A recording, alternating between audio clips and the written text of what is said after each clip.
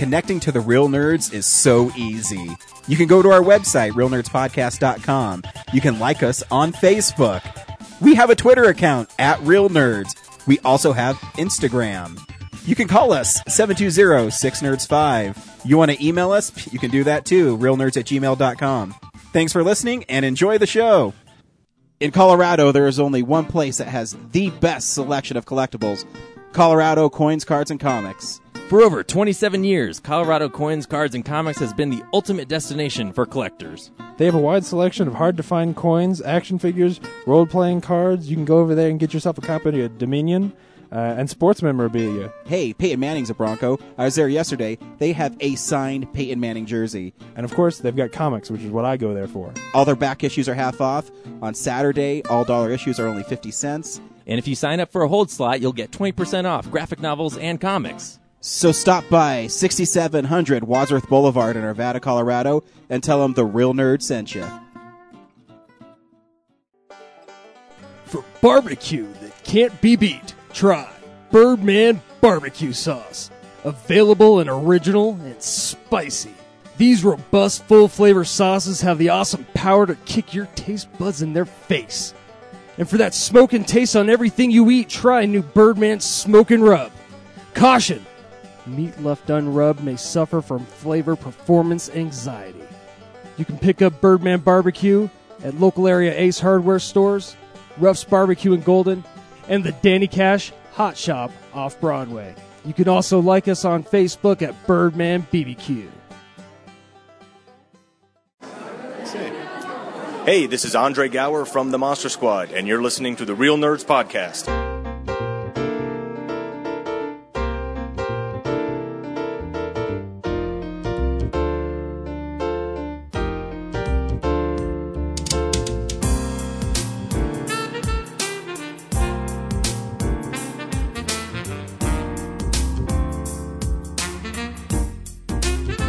And with that, welcome to Real Nerds Podcast, unofficially the official podcast of Denver Comic Con 2017 and beyond. I am Ryan. With me is James and Zach, and Brad is living it up in Seattle at Geek Bowl across the country. Mm-hmm. Yeah, so good for him. And if it means that unfortunately we are going to postpone. The reason we have to postpone the nerdies is because Brad's not here. James, if we say something cooler, like we've had so many people vote that it's taking us longer to tally the votes than we previously decided. No. It's because we are an institution of quality and standards, and we want to make sure that nothing gets incorrectly read. Mm-hmm. We want to make sure that only the right movies are awarded properly. Oh, I see what you're doing now. We're auditing all of our envelopes and making sure that everything is read properly. We'll make Warren Beatty is not being allowed in the building. We made sure that Price Waterhouse was not allowed to tabulate these votes. Especially Warren Beatty. And I do kind of feel bad for Warren Beatty. Poor guy. Because he was reading I thought he was being funny. But after he tells a story and you go back and look, it's like, no, he was trying to figure out what the hell he had, too. Yeah. Well, he's an Academy member, like a part of the governors. Mm-hmm. So he has a stake in this. Like, if he's trying to figure out what's going on, like, he had a serious look on his face. Faye Dunaway's the one who was just like, I don't care, Warren. I'm just here. Mm-hmm. Well, they're both in their 80s. So that's true. Yeah. They have the right to go back home and eat granola. Maybe they should just have, like, Justin Timberlake present awards or something. I don't know. I think he just didn't like Moonlight, and he was like, this is my chance. You know what? Fuck it. I want it to be La La Land. I'm going to see what I can pull off. For I am Warren Beatty, and I can command the world. Except I can't make a hit movie anymore. Ooh. Every week on Real Nerds Podcast, we go see a new movie, and we podcast our experience of the world.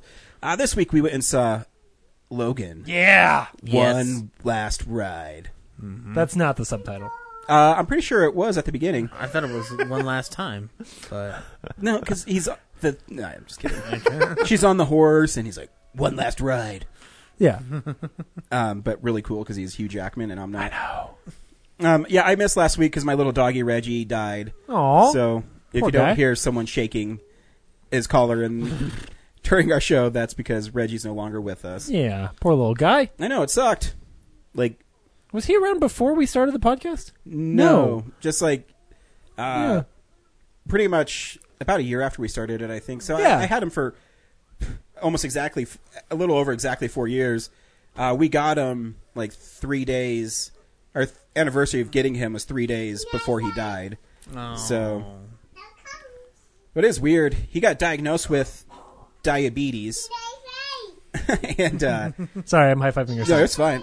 And so he went in Friday and he was fine. He got his first insulin shot in the morning on Saturday when we went out with the ladies, and we came back and he like threw up on the floor. Like, I wonder if he's okay. So my wife's like, oh, maybe he needs more insulin, and because he's supposed to get it twice a day, and it gives him an appetite. The thing with insulin is just give him more.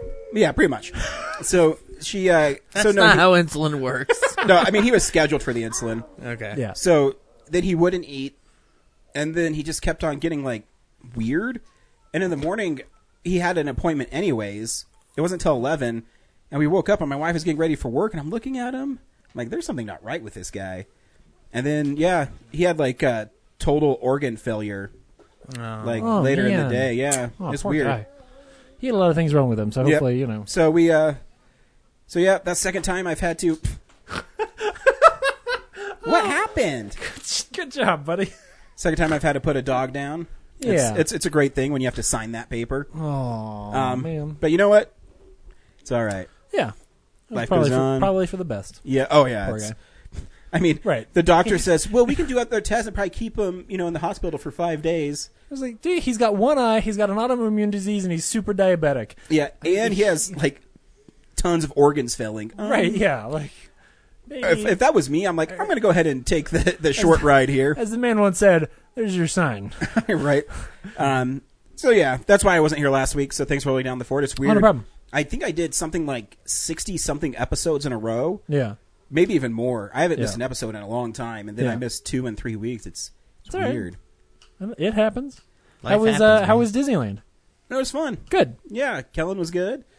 Kellen went and experienced his first movie this last week. He went and saw Lego Batman. Awesome. I guess Nice. I should say in the theater. Yes, right. He has seen, Yeah, Jurassic Park. In Jurassic World. He loves them. I was really nervous because I didn't know if he could sit, in a theater. and be still. Exactly. And so I didn't know what I was going to do with him last Saturday, was it? I don't remember when I took him.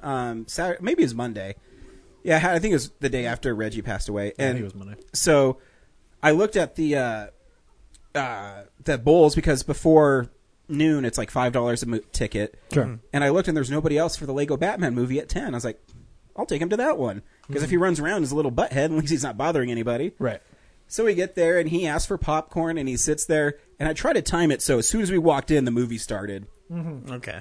And I actually walked in when it's like one last thing when you go to AMC's and little stupid dot things bounce around. Oh, gosh. I was like, I did it right. And it came on and he watched the whole movie. Wow. Yeah, didn't move. That's cool. He was like into it. Oh yeah, Got and he would sucked in. talk and he said, "Watch out for the Joker." It was really funny. Aw. Yeah. So, and, yeah. and you said, don't talk in the movie. Yes, exactly. So now I feel better. Spider-Man comes out in 4 months. By the time it rolls around, he'll be a little more mature. Yeah. You can take him at, second or third week it's out. And, Yeah. Yeah. Because, I'll see it a couple times opening week. Oh, of but course. Yeah. Yeah. I just Well, you'll realized be living in the theater. Yeah, I actually took that week off, not realizing, because my wife's family actually has a family reunion in Tennessee, 4th of July weekend. So I took it off. I was like, I'll just take extra 2 days off because Brad's birthday is on the 9th, and he's doing that cool thing. So I'm like, I'll just take it all off. Fuck it, and then I'll be able to watch Spider-Man a bunch. Oh, that's a good idea. I should try to take that day off for his birthday. Yep. Speaking of why I took that week off too, because Denver Comic-Con is happening. And speaking of a guest announcement at Denver Comic-Con, Weird Al Yankovic will be at Denver Comic-Con. That is strange. So cool. But awesome. Man. I was reading his little blurb that he had for the con, and he guess he's going to be doing panels and photo ops. Is he going to be performing at all? Or I'm just guessing doing he con stuff? would. Yeah, I would think for sure you'd at least if he's game, you'd get him to do something. So, Brad right away says, we won't get an opportunity. You know how Brad is, always right, defeatist. defeatist, yeah. So I'm like, fuck that, dude. I'm going to email Chris right now. Yeah. Yeah. Hey, if you need someone to do Weird Al panel, let me know. Yeah. That'd be cool. And then I'm going to force Brad to do it with me. So just sit here, Brad. You don't even need to talk. And then I'm going to ask. I'm sure Weird Al's a cool guy. I'm going to see. Oh, if we can hell get yeah. backseat photos or something. Yeah. You could tell him the cute story about how you and I went to the same movie like 10 years before we met. It's adorable. And if we do get that, I was actually thinking this year too, when I do Sorry. panels, I think I am moment. going to bring James with me at the beginning. Yeah. Because I think it'd be cool if we did do like backstage photos Oh, sure. where we're about to go on, and because I was thinking like last year I'm sitting hanging out with Ralph Macchio and C. Thomas Howell, and all anyone has to go on is that I said it happened. Right. Well, and We need if they were in we the need room, evidence. Well, yeah. I mean, if they were in the room, they know I was out there, but right. If they went to the panel, they were like, "Oh yeah, he totally hosted." But I that have so many stories of like James Marsters hugging me, and how good he smells. I know I got to do his panel this year. I hope that for our 300th episode there is a supercut of how many times you've told the story of how good James Marsters tells. You know what? If we can figure that out, It's like remixed or something like that. Like it's like, he smells. This is so good. dude, he does. I'm telling you, someone else should do his panel so they know I'm not a liar. James Marsters, I'm here to do your panel. Can I hug you and smell you? You know what? I swear to goodness, if I get his panel, I'm going to tell that story. Yeah. I'm going to ask if I can tell a story. Yeah. And he's a cool guy. I'm sure he'll let me. Yeah. I'll say, it's a funny story, too. You need to get the Eliza Dushku panel and smell her. Dude, if I get Elijah Dushku, I've almost That sounds done creepy. every Buffy. Yeah, except for Buffy and Xander. Yeah, well, Xander was supposed to be there like 3 years, and he Yeah. keeps on getting arrested, so. Oh, It wouldn't be so sad if it wasn't true. I know. It's terrible. So just a reminder, you can log on to DenverComicCon.com to purchase your tickets. Very, very few 3-day tickets are left. I think they're actually out of the VIP ones, so they're going fast. Make sure you get them. You can purchase. I don't think they've put out like the photo opportunity stuff yet. Sure. But I know Weird Al's doing them, and I think we should, split that $45 and let Brad get a picture with Weird Al. Oh, hell yeah. Man. Because I think it's only $45 for a picture. When we were at that concert, I was so close I could have wiped the sweat off of all of him. Yeah. Like I could have reached out and touched all of the That's sweat. so funny. I think me and Brad were like in the 5th row or something. Yeah. I was in maybe the 30th, but there was one point on one song where he came down an aisle and sat in a chair right that's behind us. I Want to Be Your Lover. Yes. See, I yeah. remember that. I also remember that concert. I don't know if James remembers when he did like the I was request. like 11. He asked for a request, and me, Brad, and I forget who else went with us. We stood up and chanted "One more minute." Yeah. And he's like, "All right, one more minute." So it was great. So I do have, and I love Weird Al. So Yeah. another reason to go. Yeah. So I'm hoping too that it's going to be a Buffy like 20th anniversary kind of thing because they already have a few Buffy people. That'd be sweet. And I hope Georges comes back because he's drawing an issue of Buffy coming up again. So it's exciting. I have a really good idea for something I want Georges to do, but I'll save it for when we get there. Yep. Yeah. I know. I got to think of another Spider-Man. I maybe should have him do Spider-Man. I have him. That's Green true. Goblin, You had him the do- Shocker, and Gwen Stacy. You got to the Shocker before you got to. Well, 'cause he's would so- you do Spider-Man? Well, because how many people commission a Shocker? No, agreed. You know? No, yeah. So And it's good, too. Because I also want a Satana. So that's going to be. I'm going to get a Satana commission, and something else. I don't know yet. Oh man, they're all so cool. I know. You know how that all started? Is he's like, "Oh, that Gwen Stacy sucks. You can have it." I know. He didn't even sign it originally. He's like, "Oh, I guess I should sign it." Oh, they're all so good. Anyway, cool. And yeah, he's a nice guy. And what's really cool with him, if people ever go to cons with him, he charges only $50 for a head commission. sketch. I know, it's crazy. If you do a whole body, I think it's $150. Yeah. But that's not even that bad. Yeah. So, support him. And if you get his sketchbook for $10, he draws a sketch on the sketchbook for you. Yeah. So Awesome. That I forgot to get my sketchbook that I bought from him last year. Oh, really? Yeah. Oh, shoot. Well, I'm sure you still got some. Oh, I'm sure he does. Yeah. And he does so much for me. I'm like, eh. Right. So if someone got a sketchbook with a gentleman on it, that's mine. Oh, what? Oh, that's cool. Man. Yeah, what'd I do? Oh, poor Mickey stopped. That's all right. We have, about 8 more episodes. Oh, man. Cool. Cool. So, now we're talking about Comic-Con, a subject or a segment that's kind of gone away that I haven't done in a while, that I want to kind of bring back slowly and get people excited about other things that have influenced my life. Movie stats? No. It's good. It's comic books you should be reading. What's up, nerds? It's the Comics Corner. Now, usually I'm like, this new issue of Spider-Man's really good. Now, this is still in the Spider-Man family, but it's a really good comic. It's Spider-Woman, and it's written by Dennis Hopeless and drawn by Javier Lopez or Veronica Fish. And it deals with Jessica Drew becoming a newly single mom and fighting bad guys with a reformed bad guy, the Porcupine. Yeah, a real bad guy who is really lame. But it's a really fun little book, and the art in it's amazing. I think it might have been canceled because in my last few previews, there hasn't been like a new issue of it. Yeah. So, and they haven't said, but usually that means it's no more. No. But it's really well done, and I think if you are looking for a Spider Person book that has some baggage but is really easy to pick up and read, Spider-Woman's really good.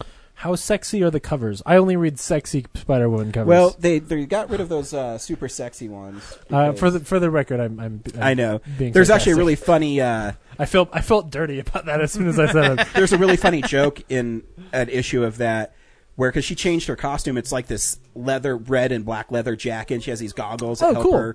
her. She's like a spy, basically. Not get dust in her eyes. Yeah. And she talks about how that costume made her. It's pretty funny. I forget the issue, but they bring it up. Oh, that's funny. So yeah, you should pick it up. It's a really fun book, and what I really like about it, there's these really cool like double splash pages they do. So the artist will do a double splash page, but in it he'll draw like action sequences. So it'll be dialogue. So he basically just got rid of the boxes or the frames. Sure. And you just follow it like a puzzle. It's really cool. There's this one where she's climbing through a duct system on the space station. And so each time she goes through a different area, she's saying something. It's really well done. So yeah, you should pick it up. Cool. It's a fun little book that I don't think is very popular, but it should be. Yeah.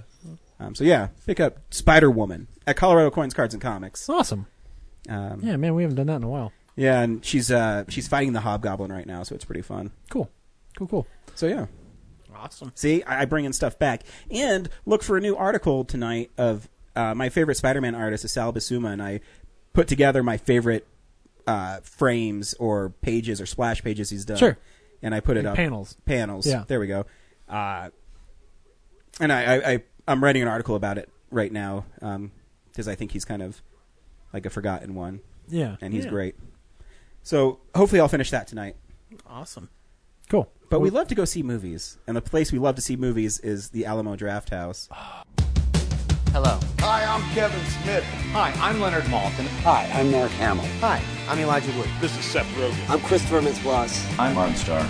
Welcome to the Alamo Drafthouse. And not my student loan account information.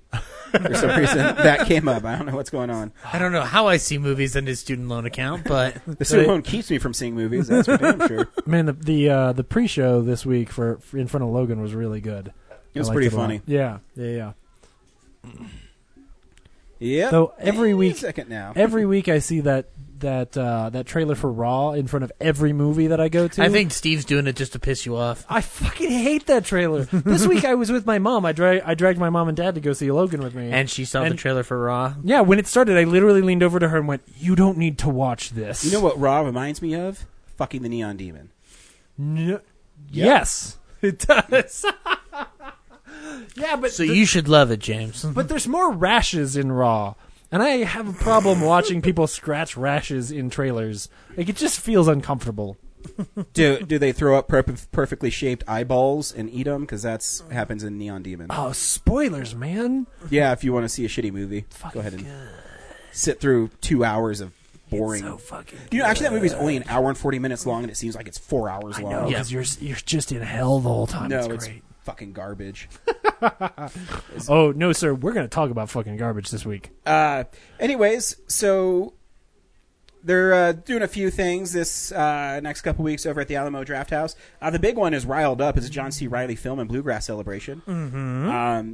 So for 2 days, Which is an awesome idea. I'm sorry, 3 days, they're showing a lot of John C. Reilly films. Yes. We need to talk about Kevin is the 10th. Which I've never seen. You haven't? No. Oh, it's pretty No. good. Yeah. It's interesting. It's Right. It's very dark. it's very dark. Yeah. Chicago is on the 11th. Nice. Step Brothers Movie Party is also on the 11th. Fun. The Lobster is the 11th. Hey, you want probably the best movie party you're going to go to all year. Walk Hard, the Dewey Cox story, is also the 11th. Yeah, Walk Hard, the shitty cock story. No, you're wrong on that one. What is it? Gangs of New York is the 12th. Magnolia is Nice. the 12th. And Talladega Nights movie party is also the 12th. No Magnolia. Prey, No Companion. Yeah, that would be good too. That man. would be good for it. Because it has bluegrass music in it. I know. I like him. It's funny because I see the trailer for that every week, and I like John C. Reilly a lot. But I watch the trailer and I go, man, he's really hit or miss for me. Because like half of the stuff that's on there I hate, and then half of it is like fucking Magnolia. I'm like, oh man, now that we've met each other, would you mind if we never see each other again? That movie's so good. So yeah, that's basically what's happening this week at the Alamo Drafthouse, because you can tell it's a John C. Reilly party. It's their specialty screenings. Because he seems to be the main character of Kong Skull Island, if based on the trailers, especially that first one. They have some Q&A with Kong tomorrow night, but really? it's sold out. Oh, cool. Yeah, I don't know who's the Q&A with, because it didn't. I guess I could have read the information. You part. Probably King Kong. Yeah, That'd be sweet. What was it like being in the movie? Interesting. Is it true you're having an affair with Brie Larson?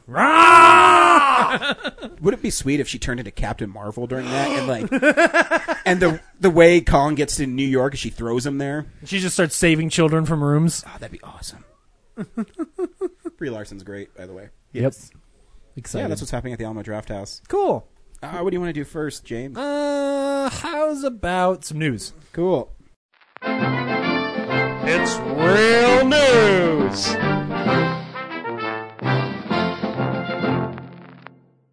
You guys want to do some news? The Oscars happened this last week, and It did? I don't know. Mostly predictable things happened. I don't know. Until the one thing that wasn't predictable happened. Right, until La La Land half won, and then Moonlight won, and whatever. And then there's this big conspiracy that they did it on purpose to get people to talk about the Oscars again. All right, sure. I forget where I read that. Yeah, I Probably Breitbart.com. I know I didn't read it. I didn't watch them this year, so of course we were I recording. heard it at from the a guy time. in a parking lot. His name's Deep Throat. I'm gonna skip to like the most recent news, which is the Deadpool 2 trailer is released. That was too damn funny. It's a trailer, but it was a sizzle. It's a teaser. Unfortunately, because I saw the movie today, I already knew that I was in front of it. It would have been cooler if I never found out about it until I went and saw Logan. So I found out that there was a secret trailer, but I didn't read anything, and I of course thought about it and was like, okay, it's Fox, like what could it be? Deadpool comes up. And then it wasn't until but the next day, like Saturday morning before I went to see the movie, it was the number one thing on Reddit was like, hey, they leaked the new trailer for Deadpool, and I was like, motherfucker, come on. Yeah. Like, come on. But the way they sneak it in is really cool because it's actually on the film reel. Yeah. So at the Alamo, I got through all the trailers, and I'd even asked Steve beforehand. I was like, hey, is the secret trailer on this one? And he goes, oh, yeah, it is. And so I got through all the trailers and was like, oh, I guess maybe we're not getting it. Like, Steve lied to me. What an asshole. And then, of course, it started, and I went, oh, cool. Man, it's really good. Yeah, it's fun. Even afterwards, my dad was like, is Deadpool, like, really funny like that? Because that was good. I was like, well, yeah, but with a lot more dick jokes and blood. So I don't know, like Dan starts talking to him. I'm like, Dan, don't tell my parents to go see Deadpool. No, you tell them to see it. Actually, my favorite joke in the trailer is when he's changing in the phone booth. If you look to the right, so Cable's name is Nathan Summers, and in it on the phone booth there's graffiti that says Nathan Summers is coming, but it's spelled Cumming, right? And that's awesome. My parents told me they tried to watch Deadpool recently, and it wasn't the dick jokes or the blood or anything like that they couldn't understand what was happening in the movie. They were like, first they're flashing forward in time, then back in time. Your mom and I just shut it off. Like every X-Men movie. Yeah. Oh, and yet they love every other X-Men movie. Deadpool is really funny, and I feel the same way about Logan, where people are. It's Sunday, so now they know it's made like $89 million. Yeah. People are shocked that superhero movies rated R will make a lot of money. They shouldn't be, because most people that read comic books are my age. Right. So making them rated R doesn't matter. Well, and this one in particular needed it. Oh, yeah. So we will get there. Terminator 2 Judgment Day is getting a 3D release on August 25th this year. Woo! Which I think is cool. I don't know why I'm excited for this, but I totally am. Terminator 2 is pretty awesome. Yeah.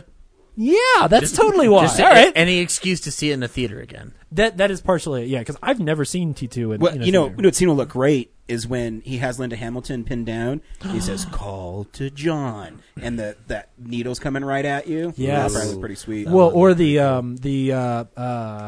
chase. in the hospital when he comes through the bars. Oh, yeah. That might look really cool. I was gonna say the LA River chase might actually Oh, look pretty yes. badass. Oh, in 3D. yeah, that would be great. Yeah. Hey, Ryan. Yeah. Did you see Emily Blunt this week? Oh yeah. Did you see Emily Blunt dressed up like she's Mary Poppins? I cried a little. Because everyone on the podcast knows I love Emily Blunt. Yeah, and I like, love Mary Poppins. I know. And seeing the two together, it's pretty good. Got the bag and everything. It's pretty good. It's awesome. Yeah. It's crazy that I always think it's weird when they shoot movies so far in advance. Mm-hmm. Like, so it doesn't come out till next Christmas, so Right. we still have like a year and 9 months before it comes out. Yeah. So, 21 months of waiting to see her and Dick Van Dyke on the screen together. Wait, is Dick Van Dyke in it? But they haven't said he's not playing Bert again, is he? I don't think so, because I think it takes place in 1960s, so it would be 30 years after the first Mary Poppins. Okay. Oh man. I had this interesting conversation with I don't forget who I was having it with, but they were telling me that Supercalifragilisticexpialidocious is the best song in it, which is a great song. I'm going to go ahead and say "Let's Go Fly a Kite" is the best song in it. Yeah. It's either that or Feed the Birds. Feed the Birds. But I'm a big fan of "Let's Go Fly a Kite" because it just signifies everything the movie's about. Yeah. And it makes me cry. And because you can't ignore your kids, no matter how famous you get. Oh no, he doesn't play Bert. I'm sorry, he plays the old banker. So he plays a part he already played, but he doesn't need like the makeup or anything, obviously, because he's already old. That's cool. Yeah. Man. Yep. That's pretty great. Well, that'll be cool. Yeah. We got a new trailer for Pirates of the Caribbean. Dead man's chests, knows tails. Dead men tell no tales. Dead men don't drive cars. You know what I do like about the trailer on the streets is it has the one thing I don't like about the trailer is it has the obligatory like Jack Sparrow like wink wink stuff, but when they get past the Jack Sparrow stuff, I think it looks cool. Yes, because I think bringing in different people to make it visually makes it look pretty great. Well, I mean, I've said that's the only reason I'm excited because is because of the people who directed. Oh, that's right, the Kon-Tiki guys. Yeah, they're the Kon-Tiki guys.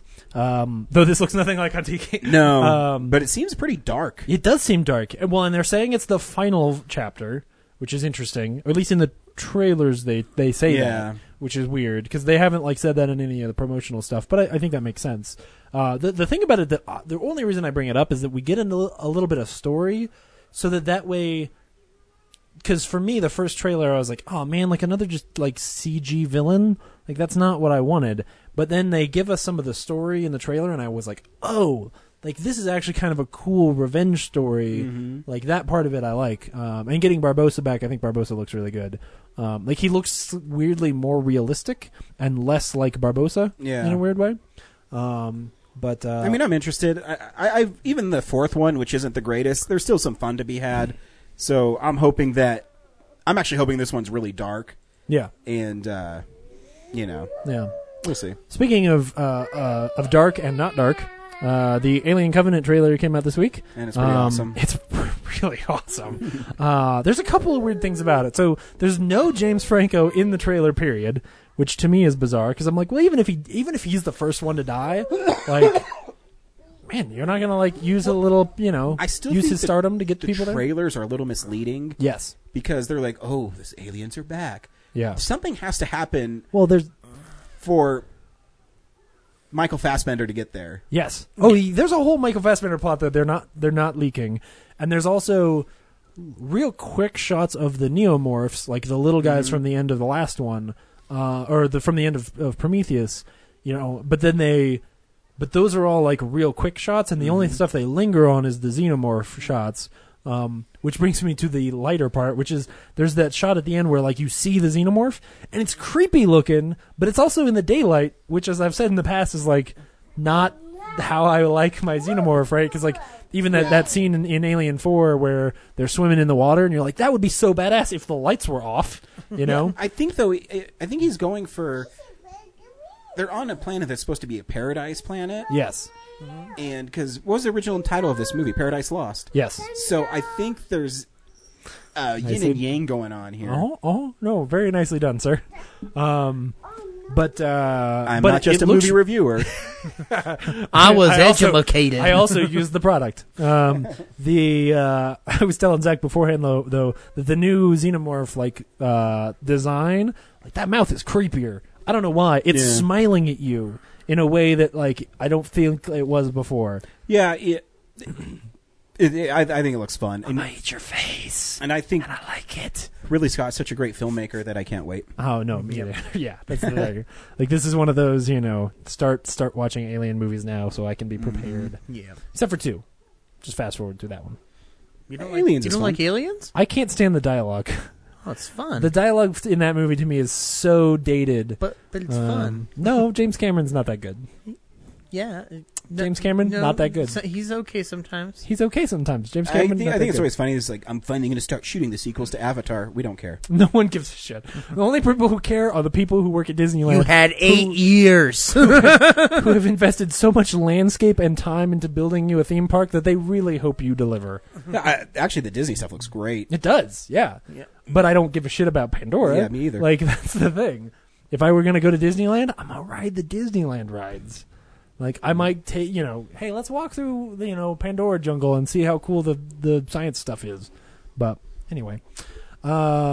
There was just some news about the Tron 3 film that they were going to make and, like, how it was going to be a cool, invasion of the real world story. And then, of course, no one went to see Tron Legacy because most people are terrible I thought it made over 100 heathens. million.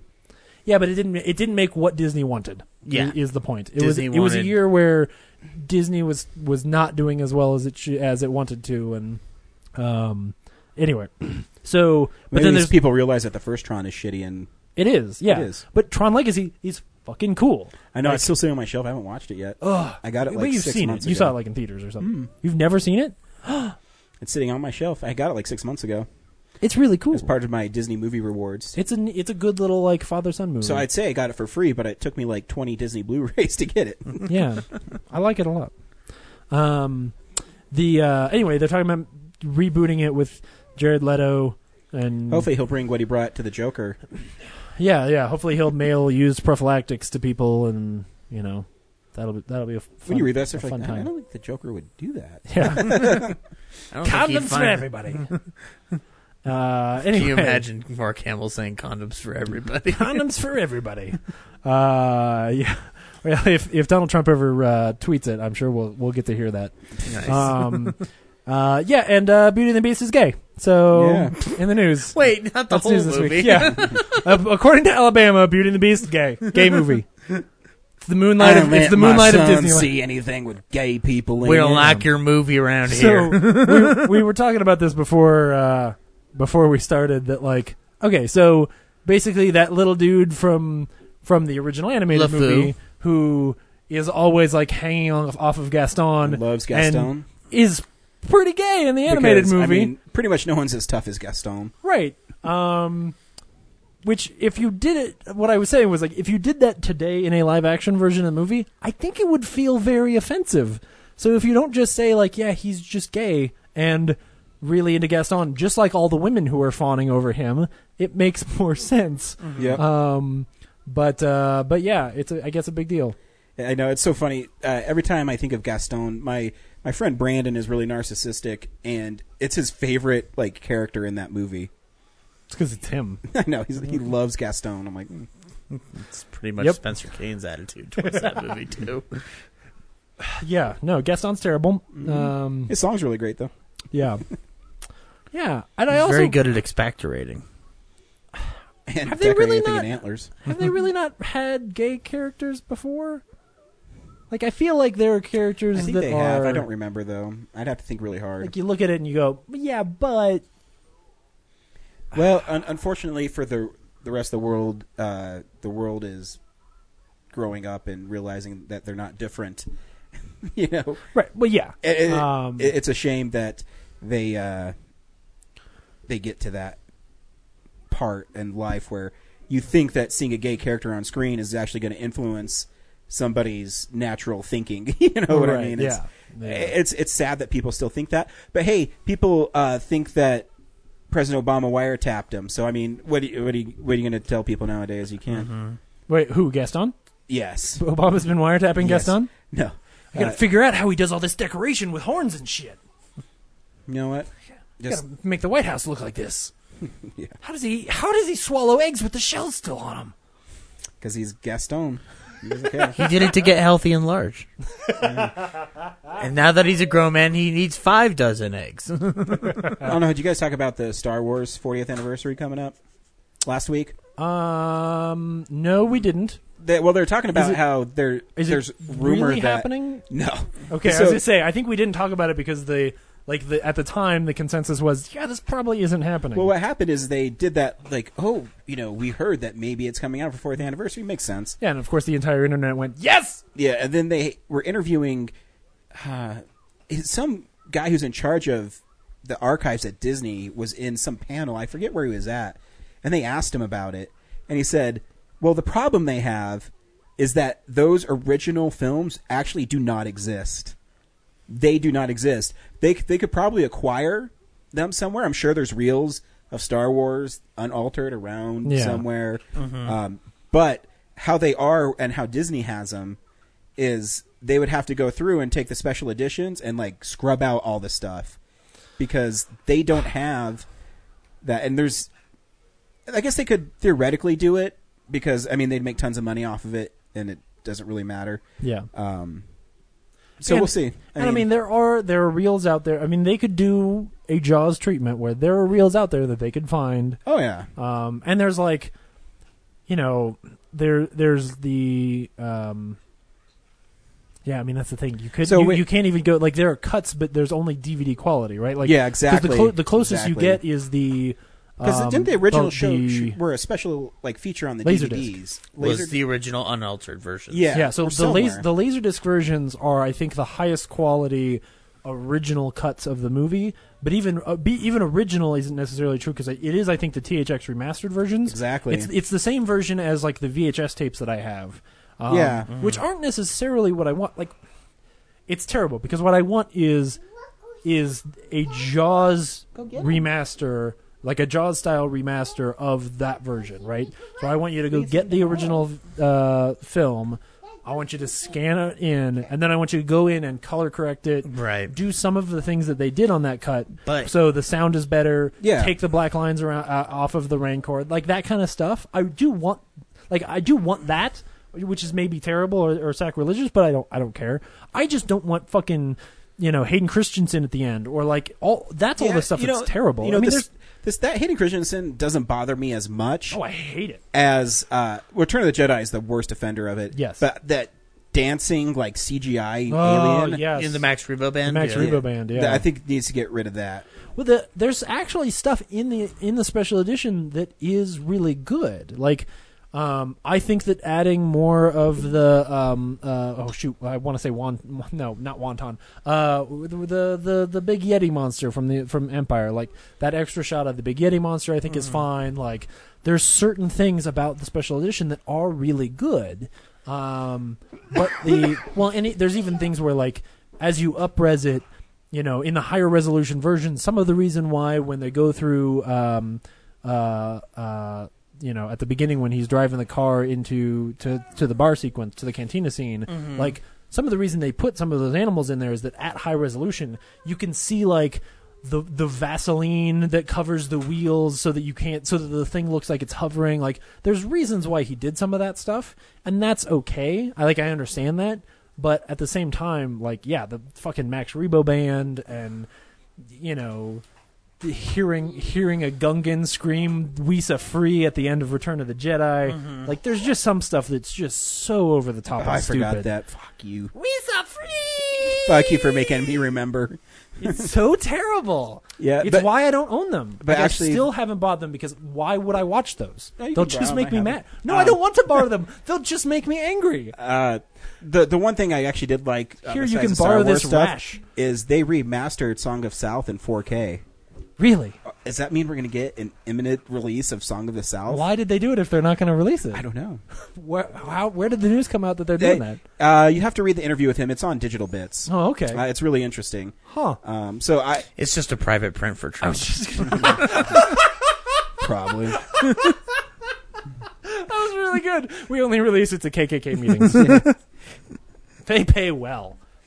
That's terrible. That's just terrible. I still think they could release that film if they did, like, you know, Disney Vault shit. Have Martin Landau introduce it, or not Martin Landau. Well, or Martin Landau, whoever. You know who I mean. Leonard Maltin. Have Leonard Maltin introduce it at the beginning and be like, or that dude who does Turner Classic Movies, be like, this Robert movie, Osborne? this movie is a classic. Yeah, just think of the time it was made. Welcome to the Gold And just Mr. love the Chicken. Briar Patch. Yeah. Because, I mean, the only real reason is for Zippity Doodah, right? Right. Oh, yeah, for sure. Cool. I don't want to watch it. That sounds boring. I just want it to be out. I just want to have the conversation about racism. Oh, man. Cool. What are we doing next? DVDs and Blu-rays. All right. DVD releases and Blu-rays. Is that Aladdin's lamp? It is. The guy stealing Aladdin's lamp. So the That's diamond's Pete. So the diamond's more valuable than the lamp that grants you 3 wishes. That's true, man. You could get millions of Did diamonds. he use the lamp to get the thing? Yeah. That's weird. Speaking of Disney, Moana is out this week on Blu-ray. I haven't seen it, so I'll have to pick that up. You didn't see it? Mm-mm. Oh, man, it's beautiful. It's so good. It should have won Best Song. And I love La La Land, but, man. Well, I had a feeling that I was going to win Best Song. It's too iconic now. Yeah. Oh, yeah. Jackie is out on Blu-ray this week, so Zach Eastman's happy. Page isn't loading. Super Bowl LI. The Super Bowl Lee. It's like Jet Li, but Super Bowl Lee. There was something about the logo on the field looked like it said LOL because they put the symbol between it. And I was like, this Super is Bowl cool. LOL. The archive is doing this? Sorry, I'm looking ahead. Yeah. See, this is why you can't sit over here. Blake Edwards' S.O.B., which I have no idea what this is. Zach? That is a movie that inspired Kevin Smith. What a son of a bitch. That's what it stands for. Yeah. Finian's Rainbow, movie from 1968 with Fred Astaire in it. Yep. It looks like he's going to dance, and some. It's kind of lame. These very short women are in danger of getting stepped on while he dances on top of them. I think he plays a giant. No, it's a Coppola movie from before he did The Godfather, and as well intentioned it was, it's just not that good. Okay.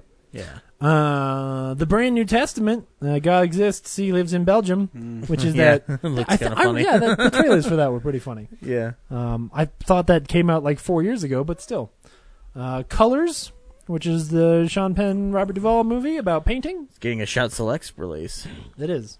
Yeah. I am Colors. Wow. That's my only Sean Penn I can do. That or is a bad really I Am Sam. I'm really sad. I'm Sean Penn. Yeah. I think it's actually a movie where they're cops. I don't think it's about painting at all. I think it might be about racism. Yeah. Man Down. Shia LaBeouf plays a bald guy. He carries a gun and some stuff. I bet this is a movie about PTSD. PTSD. Right. Just from the cover, that's what it looks like. The Eyes of My Mother is a movie about some eyes that aren't in a woman's head. I think that's a horror film. It is. That's from Magnet. People really liked last year. Oh, really? Oh, okay. Cool. Hands down, one of the best horror movies of the year. See, people really liked it. Doesn't say which year, but of one of them. Speaking of horror movies, I believe this is Shout, though we talked about this last week, but Pulse, the ultimate shocker. So, do you know what this is? So, is it actually the movie that the Kristen Bell movie is based after? No, because there's a Japanese one, and I'm pretty sure it's the Japanese version. Okay. So the American one with Kristen Bell is a remake. Yes. Of the Japanese. I'm pretty sure it's a Japanese version. This is a Paul. Well, I think maybe last week was the Japanese version. This looks like an 80s horror movie. Then I don't know. Where a woman gets electrocuted. Because it's Paul Golding and Roxanne Hart. Definitely not the Japanese version. A tense little thriller It's a tense little thriller with a touch of Stephen King. Wait, no, sorry, I So it's misread that. overly long? It's a tense little thriller with a touch of the Stephen King's, which is the newest disease affecting film these days. Yeah, you don't want to catch Stephen King's, guys. But Call your local Centers for Disease Control for more information on the Stephen Kings. If you do want to catch some Stephen King's, though, good news because it's only $4.89 on Amazon right now, so you can get Pulse real cheap. And then Incarnate, the movie where people eat crosses. Remember when I was in Punisher? Aaron Eckhart's. Oh, it's Aaron Eckhart. I thought it was unrated- Thomas Jane. No, it's Aaron Eckhart's unrated people eating crosses movie. We didn't see that, did we? No. Okay. Oh no, see the devil among us. Free us from the loves devil. us. Yeah. Devil loves us. Deliver us from evil. Deliver us from evil. Deliver us from evil. I like Devil loves us more. Devil loves us. This I know. Is that funny, Kellen? Oh. Yeah. Anyway, I think that's pretty much everything. Whoa, wait. Except two-pack Assassination 3: Battle for Compton, which is I think a sequel to Assassination 2 2-pack. I heard you talk about this on the show last This is week, the most confusing thing. and I didn't believe it, and now I'm seeing it. This is the same cover. This scares me I don't get it. Anyway, in such a weird way. yeah. So that's this week in Blu-rays. Check it out. Nice. We also watch movies throughout the week in a segment we call What We've Been Watching. So, yeah, this is the stuff we've been watching. James, what'd you watch? Okay, I'm going to do two things, and then we're going to talk about it. Okay. So, I got a chance to see Hacksaw Ridge this week. Yeah, I was at Target, and they had a steelbook, and the steelbook looked cool, and people had said such good things about it that I thought, What's the worst that could happen? yeah, like I'll just pick it up, you know? And man, Hacksaw Ridge is real good. There's some slow-mo shots in it that I don't think are great, like, and I think that's actually the reason why I gave it like 4.5 stars on Letterboxd. But I think it's also just because of the budget of the film, which was a lot lower than what they had wanted it to be. But man, does it tell a fantastic story! Like it's one of those things, and they talk about this on the true story. Yeah, oh yeah, and it's something that you should watch the special features on the Blu-ray when you get a chance because they talk about how you've got this guy who I don't want to give too much away, but it's in World War II. He wants to go he wants to enlist, but he's a Seventh-day Adventist and can't touch a gun. So he wants to be a medic and save people, but he's got to get through basic training. And then of course once he get in and he becomes a medic, he saves a bunch of people, right? And they talk about the fact that he's this guy who is so humble that his entire life, right after the war, Hollywood kept trying to buy his life rights, and he never let them. And so it's a story that except in military circles and among the Seventh-day Adventists, no one really knows this story. Like it was certainly one that I had never heard of before. Mm-hmm. And so as you're watching this film and you're hearing about what this guy did, and I was lucky enough to go into it pretty blind. I knew just everything I just told you. It as the events unfold, like it's really harrowing and cool. The steelbook is pretty cool, and the image on the back at least gave me a clue of like, this is weird, but it was like this curious thing where I saw the image on the back and went, what the hell is this? Why is this a thing? Because when you find out why the movie's called Hacksaw Ridge, you're like, this is amazing. But at the same time, like, why the fuck would anyone go up there? That's terrible. Why don't you guys stay at the bottom? But it's sounds like a Sergeant York type of story. Yeah, it's a really fantastic film. It's definitely one that people should see. I gave it to my folks because it's not quite Saving Private Ryan violent. There's one shot really, like the very first half of the movie, there's basically no battle, no war, and then the second half is all war. And when it starts, he makes sure that the first shot of war is bloody and rough and shakes you awake.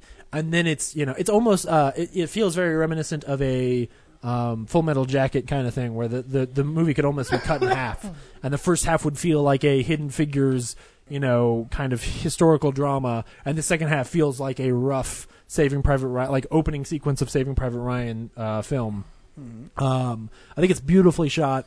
what they are able to do on the budget that they had is really amazing. Yeah, because it was only like what, 40 million? Yeah. Their original like request was 80 million, so they, you know, I think the actors are all really fantastic. It's weird. Oh shit! What's his name? Andrew Garfield? No. Well, Andrew Garfield is Mel amazing. Gibson? No.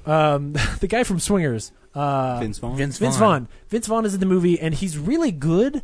But there's something about him this time where you just don't quite buy him. Like he's almost, when he's trying to be an asshole, there are times where he also kind of seems nice because he's Vince Vaughn, and so I just like he's really hard to like ride the line. I don't think it's his fault. I think it's just sometimes his face. Mm-hmm. But he's also a character who's not in the movie a lot, but is also based on a real guy, right? So I think it's one of those things where you don't want to write the guy to be such a complete asshole because the real guy was alive to see the movie, which is pretty incredible. I think it's 100% worth checking out, and would absolutely have kicked The Jungle Book off of my list if I'd seen it last year. As soon as it was over, I was so moved that I was just like, oh yeah, this is definitely in that top 10 spot. I need for to me, see it so. then. Oh yeah, no. So when I get it back, I'll be sure to lend it to you. Cool. Yeah, it's great. I also got a chance to watch a little movie from a few years ago. I think 2012, maybe before that, called Blue Like Jazz. Which is based on What is it called? I'm sorry? It's called Blue Like Jazz. Okay. You don't need to remember because I'm going to tell you not to watch it. So it's based on a book that I really love by Donald Miller, but the book is a series of essays. Like each chapter is sort of an essay about, you know, what it was like to grow up as a Southern Baptist and then go to a really liberal college, and like his sort of relationship with his own faith and how, you know, difficult that was at times. And it's a brilliant book. The problem is that and then he went to write another book about that talks some about when these guys showed up at his door and were like, hey, we want to make a movie out of your book of essays. And he was like, why? It's not narrative. Like, you can't do that. And then they taught him all this stuff about like, well, you know, we're going to take your life, but we're going to change it to make it more dramatic. Mm-hmm. And the problem is they did that too much. And so, you know, so much of the conflict in his actual book is really good, and you can make a great story out of it. And I think they do the last sequence. Basically, it turns Donald Miller as into a character, obviously, and then makes him like just all this crazy shit happens. Like his mom starts banging his youth pastor, and then gets pregnant, and that pisses him off. And like it's all this shit that didn't actually happen in his life. And it seems so bizarre. Like it's like they're trying so hard to create conflict. Like to dramatize it. Yeah, when the conflict is you're a Christian at a liberal college. Like that's all it is. Like, you know, you're surrounded by people who think you're an idiot. Like make that the movie and make it really earnest. Because what's so great about his book is that it lets things be complicated and messy. Like it lets that question be something where you go like, yeah, I believe these things, but man, do I really hate the church because man, we're a lot of assholes. Like the spoilers, but it ends with him building a confession booth in the middle of campus, and then when people come into the confession booth, he apologizes to them for all the terrible things that Christians and the church have done. And it's a really huge, like, moving moment where he's being very honest about like who he is and how he feels, and it's such a great climax to a story, but it's not the climax to the film that they made. Like, it's the climax to this great book he wrote. And then the rest of the hour that happens before that is like this real schlocky, dumb Christian people movie where like people are hacky and terrible. And I think part of why it makes me so mad is because I love the book so much, and it undermines so much of what is great about that book. So yeah, don't watch Blue Like Jazz. Wasn't planning on it. It's really too bad. Because I think the story itself is one that if you've done a good job, you know, religious or not religious, people could have watched the movie and understood the conflict, right? It could have been a doubt-like movie where you watch it and go like, oh yeah, while I don't necessarily relate, I understand this, you know, human dilemma that this guy is in. It's really a shame. And then the very last thing was actually about a week and a half ago, but we didn't get to review it last week. Ryan and I went and saw 50 Shades Darker. Oh, that's right. Fuck. Why'd you remind me? Because, dog, we have to talk about this shit. I'm kind of just gonna sit. No offense. I'm gonna sit back and listen to you guys because I've been waiting for this all week. Wow. So I had not seen the first one because I love myself. Shocker. So went into this totally blind, other than having had Ryan's review of the first film where he described the entire plot of the film in an effort to make us understand, which I only ended up going like, so when is the movie like taboo or interesting or like anything? Doesn't exist. And the best way I can sum up the first movie, it's two horrible people who have unsexy sex. Yeah. So one of the great things that your wife told me before the movie started was that the first two films take place over the span of 3 weeks, which basically means that every 20 minutes of the film are a day, which means every scene is about 6, like none of it makes any sense. So the first movie, ends and like he spanks her and she's like, "That's terrible." Yeah, she spanks him and he crossed the line. Yeah, it's just I can't do that. Which is crazy because you knew what he was. Yeah. But this one starts. So there's no plot to this movie or It's conflict. It's garbage. The characters, like, she says, like, I just, like, the movie starts and they're separated. Yeah, and 'cause she she's seems lonely. heartbroken. Yeah, and like 5 minutes into the movie, she goes to this art gallery where the artist, who's her friend, has just put up photos of her, but like shitty, like innocent sexy portraits. photos. Yeah, no, they're like Hollywood like headshots of her, and they're hanging, giant 40-inch posters Yeah, of her. but what you have to realize too is she doesn't know that he put these pictures of her up. No, she's just shocked. She's like, it's pictures where she's like has like a finger like touching her lower lip, like gosh. I know. Didn't you know when he took the photos? What did you think he was doing? Yeah, it's like fucking garbage. Yeah, and they're like this shitty black and white, like it's fucking high school garbage. And then some like High school. This is the point at which I started laughing. well, and then is it his, No, that's not true. Is his agent or his friend comes up and she says, "You sold all your pictures." Yeah, and she's like, "Wait a minute, to who?" And there walks Dorian Gray. Christian Grey. I was gonna be like, Dorian Gray enter this fucking movie. And then fucking Sean Connery shows up. He's like, "I got a submarine." Yeah, and so he bought all the pictures. And Yes, she's he like, bought them "Wait, all." you bought all the pictures?" He's like, "I'm going to take you out to dinner." No. He said, "I don't want anyone else looking at Oh, you." that's right. Sorry.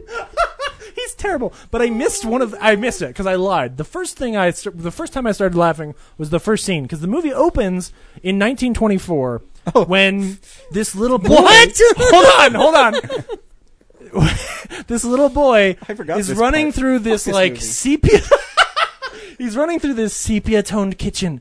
And he goes and he hides under this tiny little table, and it looks like this little kitchen table, like from a 1920s kitchen, right? Okay. Where everyone's impoverished and there's Yeah. no food, and there's a tablecloth that hangs over the side. That's and dingy. It's dingy and ratty, and it's falling apart at the corners. And then you find out it's not 1924. This is just his childhood when he was a kid. But apparently he fucking grew up in 1924. Like it really did. Yeah. Like it looked like a 'Cause flashback. even like his dad who was abusing him wore like the wife beater that was stained. and- Yeah, like he's got his cigarettes rolled up in his sleeve. I made that up. But It So probably it kind of That's what looks it like invoked. the guy from that Dream and Freddy's Dead. Yep. that big fat guy who's like, give daddy some sugar. Oh, it's just terrible. So I started laughing then and was like, what the? He grew up in the 1920s? And then they cut all this garbage where she goes to this thing. This is and he's this like, is convoluted and sounds Yeah, we stupid. fixed this is it 10 fine. minutes. Is it 10? 10 minutes? Maybe. This movie is long and nothing happens. So he's like, "Oh well, I want to take you to dinner or whatever, so we could talk." So they go to dinner, and I don't know. She agrees to start dating him again, Yeah. and then they bang.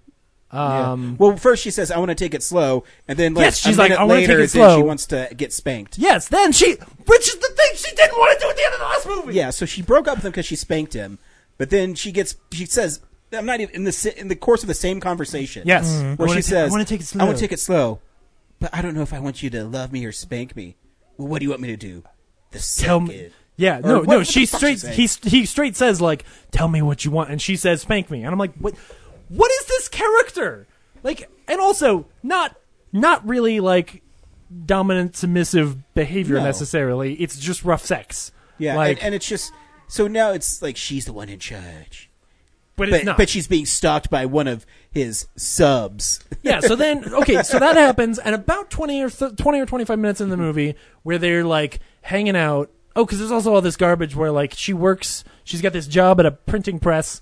And it is 1934. She's got a job at a printing press. And her boss. Every time I saw her boss, I was just thinking of like the Big Bad Wolf from like the Disney cartoon in like a zoot suit, you know? Yes, absolutely. And he clearly is attracted to her, and is angry that she's dating this guy. But nothing happens there. Whatever. It's there again. There's not really a conflict there. Anyway, so she's dating Christian Grey, and they start banging again, and every scene where they're not banging, hilarious, just dog shit dialogue. It is. I mean, there's time they have no chemistry together. Neither of them are even trying to deliver lines. And I swear 90% of the dialogue was questions. Yes. Where, what do you want me to do? What do you want to do? Yeah, exactly. And I was so mad, and my wife didn't understand why I don't enjoy hate watching, because I hate incompetence more than anything in this world. Oh, I had the best time. And yeah, so James likes it, my wife likes it, and I'm just sitting there just seething. I can imagine you being very angry coming out of that movie. There was a point where after the movie, Brooks was like, because Brooks was with me, there was a point where she was like, she wanted to lean over and ask me, like, do you need to leave? Like, I've never seen you laugh this hard. Like, there was genuinely a time where I was laughing so hard that when they started having sex, I was relieved because it wasn't funny anymore. I could just breathe for once. Yeah. Like, so many dumb things that happened in a row where, like, he says something stupid, and she, like, runs out the door because she's like, I'm not going to do what you say. And then she runs into the rain, and then there's that terrible song where it's like, sometimes Superwoman needs Superman, and you and I were livid. Yeah, I was so absolutely livid.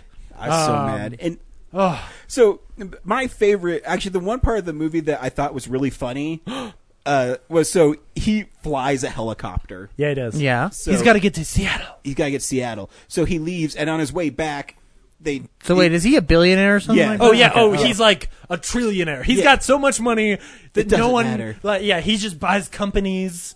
He's gonna buy her company. Yeah. What does he do? He wants I to. don't know. He doesn't fucking do anything.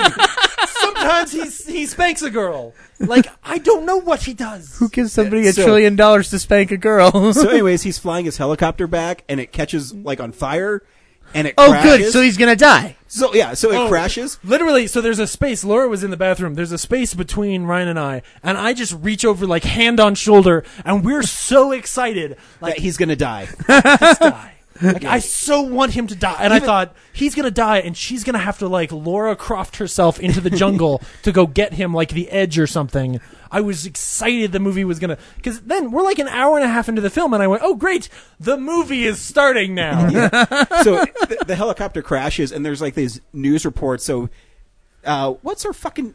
Anastasia. Oh, that's right. Because- I can't remember her name. So she's there, and his family's there. And Yeah, they're all in his watching the swanky news apartment. because they're like, billionaire, fucking fucktard Gray Christian Grey is lost in the woods from his helicopter. yeah, And they're all sitting there. They're Marcia like- Gay Harden's there. and everyone's really sad Killing because fucktard Gray is dead.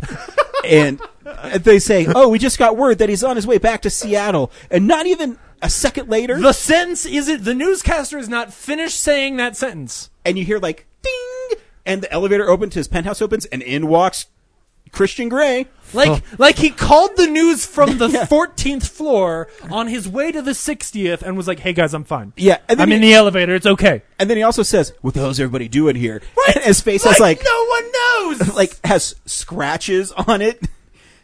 Oh, fuck this movie. It's so terrible. And then of course he's okay, and his whole family just leaves. Yep. Just they see him and they're like, oh great, you brought us the elevator because we had to go. Oh, wait, we totally skipped over the part. So he was burned as a child, like on his chest. Oh yes! Oh my goodness! And so, Like the first time they're back together, like before they have sex the first time, like they're cooking, you know, like they're adorable couple. We're cooking food because he always just eats out, but she's like, no, we're on a budget now. Yeah. And I don't just your want $1 you for trillion your money. isn't going very far. and she's like, so we're gonna cook. So they're cooking together, and she like comes up behind him and like puts her arms between his, like she's being cute, and he's like, no.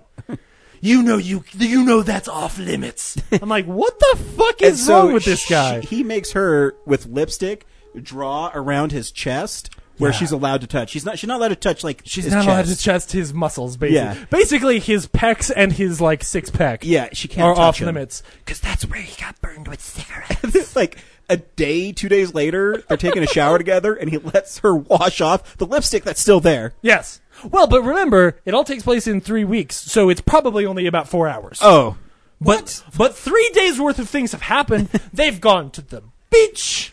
They went for a boat ride. Like all kinds of things have happened. if you're confused, Zach, so are we. so are we. At some point during your guys' review, I'm looking back at you, and the TV, Oh yeah, we're all watching Mickey Mouse right now. and I'm like, poor Kellen. He doesn't know what we're saying here, but he's gonna hear this years later and go like, is that what my dad was doing while I was watching cartoons? So there's this whole. I had to laugh about it, but this makes no sense. doesn't. This just wait. makes absolutely no sense. This sounds like garbage. Did you know Kim Basinger's in it too? Yeah. Why did they drag her through the mud? Okay, so literally because everyone knows I haven't seen it. Like when Kim Basinger both first shows up. And what's her role in this whole thing? Well, I'm about to tell. I didn't know until both your wife and Brooks both like leaned over into my ear and was like, "She's the woman who molested him as a kid, but he likes her still, and she thought him at her." And I was like, "I don't need to know." But she's like the villain who like she thinks, you know, because he's supposedly into BDSM stuff, even though that's never in the movie.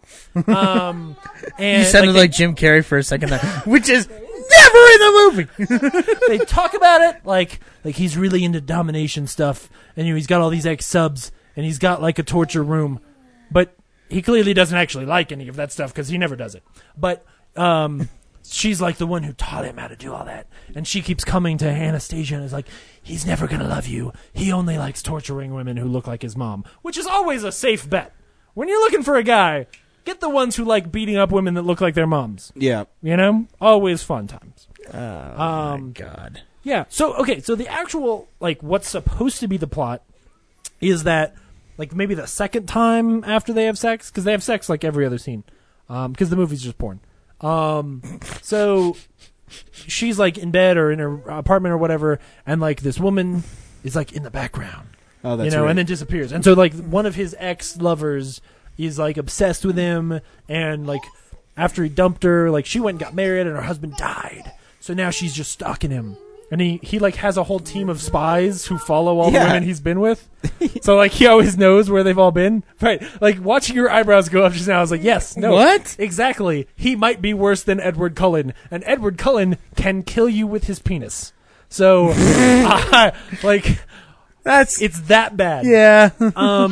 So that's there's this whole story where like this ex, you know, sub of his keeps showing up, and then there's also, so I told you before about her boss. Like, there's a scene where she goes to work and her boss like pins her down and is gonna rape her, and then like she escapes.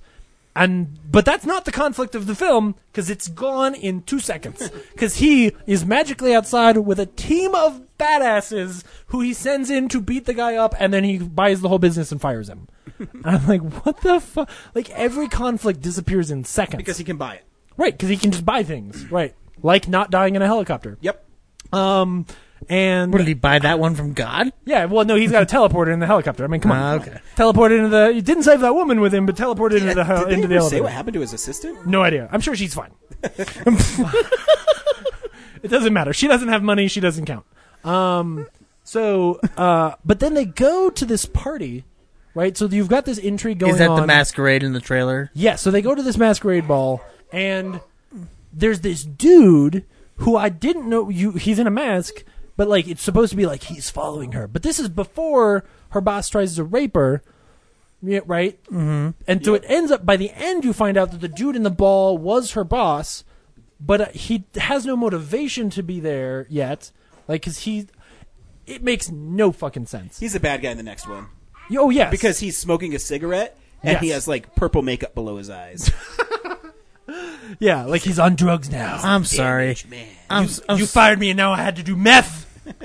And then at the end, okay, and so then the plot with the woman who keeps showing up, that comes to an end where there's one of those scenes where she pops up in her apartment all of a sudden, only this time she's got a gun, and then Christian just shows up and tells her to give him the gun, and she does it.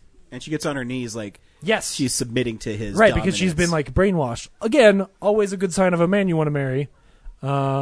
He can brainwash women. Mm-hmm. So she does that. He mind controls her, and she gives him the gun. So also conflict over. So then the next conflict is like he asks her to marry him, and she says yes. And then he asks her again. Mm-hmm. And then he asks her again. Yep. He asks her to marry him 3 times. But she said yes already, right? Right. Yes, she did. So is he like Jimmy 2 times from Goodfellas? No. But anyway, so that's concluded. Yep. Would have been funnier if this was a BDSM movie with Jimmy 2 times from Goodfellas. So, but they don't get married in the movie because nothing happens in this movie. That's the next one. Yeah, you got to save that for the climax. Yeah, that's what we were privy to, though, Climax. is trailer to the new one coming out. Oh, that's right. Yeah. Yep. Yeah. There was a trailer for the new one. They shot them at the same time. 50 Shades Freed. That's a fucking stupid title. Yeah, there was a trailer for the new one because Okay. Yeah, keep this shit moving. It's like the Lord of the Rings. We shoot them all at once. Guys, I just don't care. Oh my goodness! But your review of this was highly entertaining and it had a plot development. It had characters I cared about. It had performances that I could totally dig. The characters you cared about were us, the audience. And I really want to make a fake trailer called Fucktard Grey. Oh my goodness! It was so bad. It's just like I was. It's just a cross-eyed. It's a cross-eyed Christian Grey going like, "Duh, can I spank your bottom?" All I think of is Dewey from Scary Movie. I told you to leave me alone when I'm cleaning my room. I expected bad. I did, but I also expected like twice as much sex, and I expected it to be like edgy and terrible, and not just like HBO. It's just terrible. Yeah, it's just like, oh yeah, they're just having sex. Like, I could see this in an Underworld movie. Yep. Like, what? Why is this special? I mean, I guess she's naked a lot, but okay. I don't get it. Yep. It's real bad. Yep. Wow. Zach, what'd you watch this week? Thankfully, I didn't watch 50 Shades of Darker or whatever the. You can 50 Shades of Sunshine, whatever. I don't know. I only watched a couple things. So I was out in LA recording a guest spot on a podcast. So cool. I had a lot of free time. So I watched Freddy vs. Jason again. Nice. That movie's great, except I realized how poorly edited it was. Yeah, if you read the making of it, though, they had a lot of stuff to deal with. Yeah, I always think the movie's funny. It just goes from like exposition scene to murder scene to exposition scene to murder scene. Yeah, because they're like, man, we got to figure out how to make these mythologies work. But it's still fun to watch Jason kill a lot of people. Yeah, so. I like burning Jason through the cornfield. Yep, that is badass. I watched Crystal Lake Memories again. It's a great documentary. Yeah, it was definitely worth the rental fee. And I'm telling you, get the Blu-ray and listen to the commentary on it. The commentary is really good. It's like even more extensive and shit. The commentary of a documentary commentary about a movie.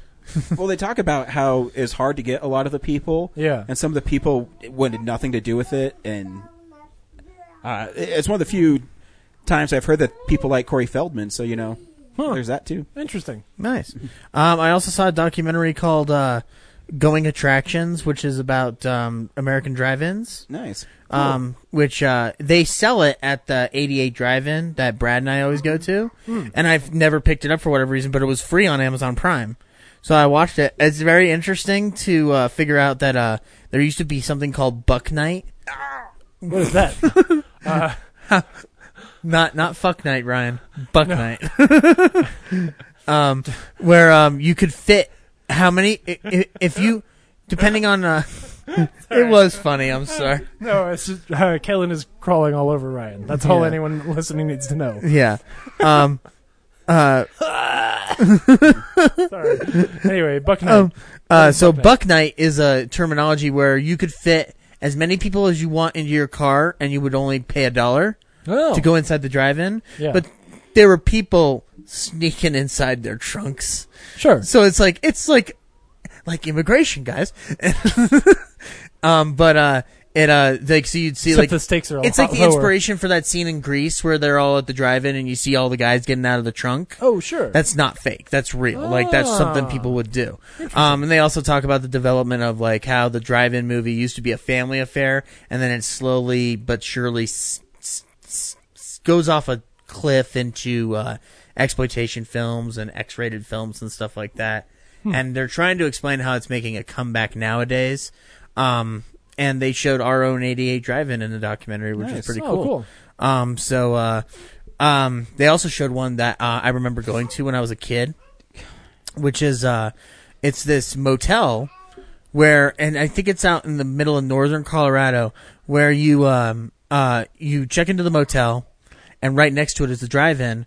And if you don't feel like going to the drive-in in your car, you could just watch it from your hotel room. Oh, wow. That's cool. Yeah, and the only thing you have to get up for, really, if you want anything, is like concession snacks and stuff. Yeah. So yeah, it was pretty cool. And last thing I watched, like, so as you guys know, I work at a thrift shop, and sometimes rich people throw away their shit. Yeah. So I got Toy Story 3 on Blu-ray from the thrift shop for $2. And I watched Toy Story 3 again, and you cry at the end? Yeah, I did. Yeah, I was.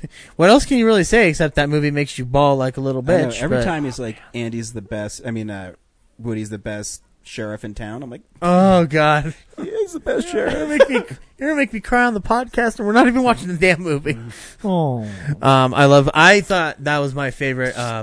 My favorite character in Toy Story history has to be Michael Keaton as Ken doll. I was just gonna say, I think Bonnie might be the best performance of an animated character ever. Like, that possible. little girl is so adorable and lovable. Like, she feels real. Mm-hmm. In a way that no animated character ever feels that real. Absolutely. Man. So that's all I watched this week. That's a good list. I gotta catch up on it because I missed last week. Sorry. Yeah. So I watched. That wasn't supposed to work. I just used my left finger to. Well, I guess they do that now on iPhones with the fingerprint. Yeah. Mm-hmm. So when Tradesmart was going out of business, they did these like slash sales on their Blu-rays, and I waited a long time to get this one. I waited till it was 70% off, and it's called Venom. And on it, it's like this girl in underwear, and there's like a snake in the back. Movie, yes. Yeah. And Klaus Kinski's in it, and he plays like this hitman. So the movie's really weird. You mean International Madman Klaus Kinski? Yes. So it's like a heist movie. What? But they're stealing snakes. No. So what happens is this little boy is part of this wealthy family, and the dad wants to take all the money. I forget the exact setup for it because I watched it like a week and a half ago. Sure. But basically, what happens is, as the dad is trying to get all the money from the mom, and he's gonna they're holding the kid ransom. So the kid has asthma, and so he has these. So it's not their kid. It is their kid. So he's holding his own kid ransom, but they don't know that he doesn't know the dad's involved. So the dad's holding the kid ransom with the gang led by Klaus Kinski. The Man on Fire style. Exactly. Spoilers for Man on Fire. Yeah, way to go. So, anyways, the kid goes to the pet shop to get a snake, but they accidentally give him a black mamba.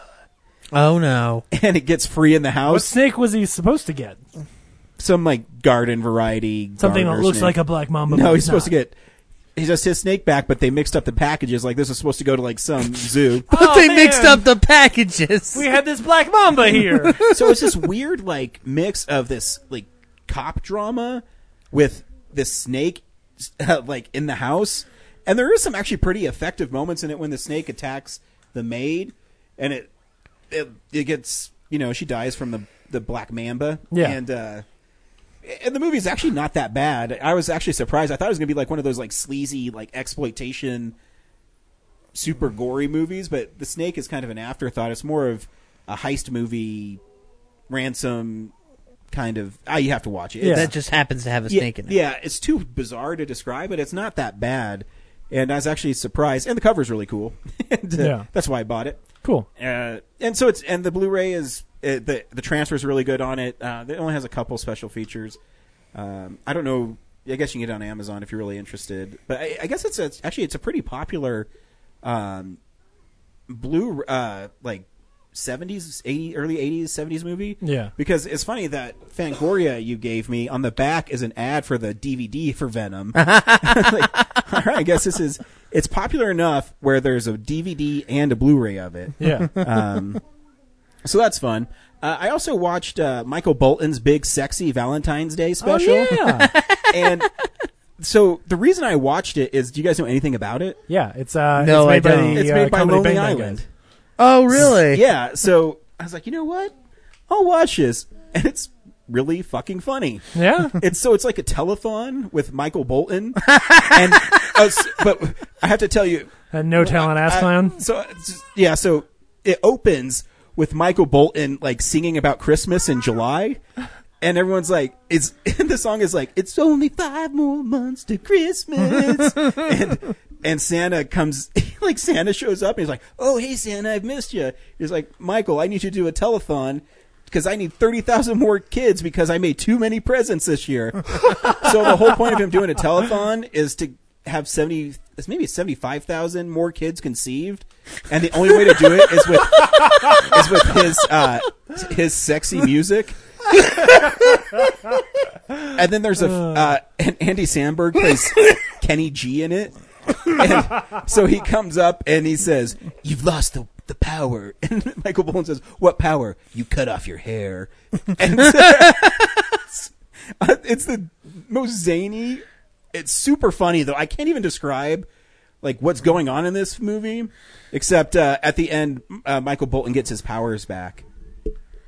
And all the children are born. He gets his powers back because they're like, I think like 75 kids short. It's bizarre. There's 75 kids That sounds great. But it's a lot of fun, and it's really cool to see Michael Bolton kind of like have fun with himself. And are there like people answering phones so Yeah. that like you call every But, time like, you've made a kid? yeah, but it's like it's all famous people. So like Maya Rudolph's in it. Like it's basically the Lonely Island dudes in there. And Kenny G's in it too. But he doesn't play Kenny G? No. So Andy Samberg plays Kenny G, and then at the end of the little bit with Michael Bolton and Andy Samberg, Kenny G's playing a janitor, and he's like, "Man, fuck those guys." It's pretty great. Good. That sounds good. I got so you mentioned that Scream Factory is doing these retrospective things. Essentially, yeah. What they're doing is they're like highlighting or spotlighting on Facebook their catalog titles. Yeah, so they put out this double feature of X-Ray and Schizoid, and the reason it piqued my interest is they're Canon film slashers. And on Amazon it was like $11.89 for it. I was like, fuck it, I'll get it. So I only watched X-Ray, and it's like it takes place in a hospital. Is it about a guy named Ray who gets killed and now he's undead, so he's X-Ray? Pretty close. That would be good. So I like how you said pretty close. So the original name was Hospital Massacre, and the opening of the movie, it says 1967, Susan's house. So in case you didn't know where you're at. And it's these kids playing with a train set that they got for Valentine's Day. And this other boy named Harold leaves a Valentine for Susan, and they just laugh at him. And then they cut to him like looking in the window, and he's like he's really mad that they just threw his Valentine out. So Susan goes and makes a snack or gets candy. I forget what she does. So wait, X-Ray was made about my life before my life existed? Unfortunately. Oh, fuck. So she goes and gets candy, and she comes back, and her little brother has been murdered, and he's hanging from like a coat rack, like his jaw, like those standing coat racks that looks like a leg. Yeah, like so the he's portable like, wardrobe so thing, he's been stabbed there, and then they cut back to Harold, and he's like, God. And then cut to, I think it's like 16 years later or something, and it's because nobody cares. So the star of this film is the beautiful Barbie Benton, and she's from Playboy. So of course it's a Canon film, so she has to get naked at some point. so she has to have an examination, and the doctor's like, "Take off your clothes." It's weird. Not how I want that to happen in a movie. Nope. And so it's basically just this dude killing people all through the hospital. And can you guess who the guy who's killing people through the hospital is? Let me guess. The guy who was laughing maniacally. The How Zach did you know? How'd you know it was Harold? And this is how stupid the movie is. Because I can relate to him, Ryan. This is how stupid the movie is. So you meet him before as the Dr. Harry. So his name's Harry, like to fool people instead of going by Harold. Harry.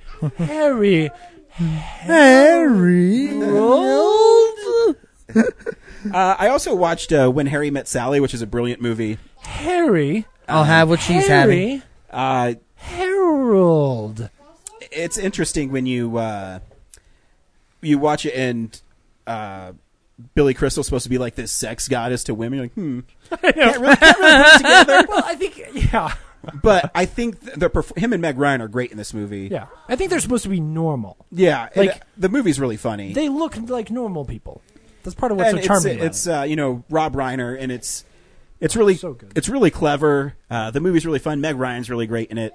If you haven't seen it, I mean, I don't know what else to say about maybe the most popular. Is he eating the chips? Yeah, sorry, your kid's being cute. He's Is- feeding Pringles to the Dinosaurs dinosaur. prefer Pringles. Is it the most famous romantic comedy? Probably. One of them. It's really Yeah, like known either- for that scene either that or I Sleepless in just Seattle. quoted. Yeah, it is. But Like that's the scene that like makes or breaks the movie No. for some people. It's just the most memorable. yeah, But that movie is fantastic. it is. It's really great. Yeah. And, And- you know who says that line, right? Meg Ryan. His mom. Yeah, Estelle Reiner. Oh yes, yeah. But I really, and then I watched Wet Hot American Summer.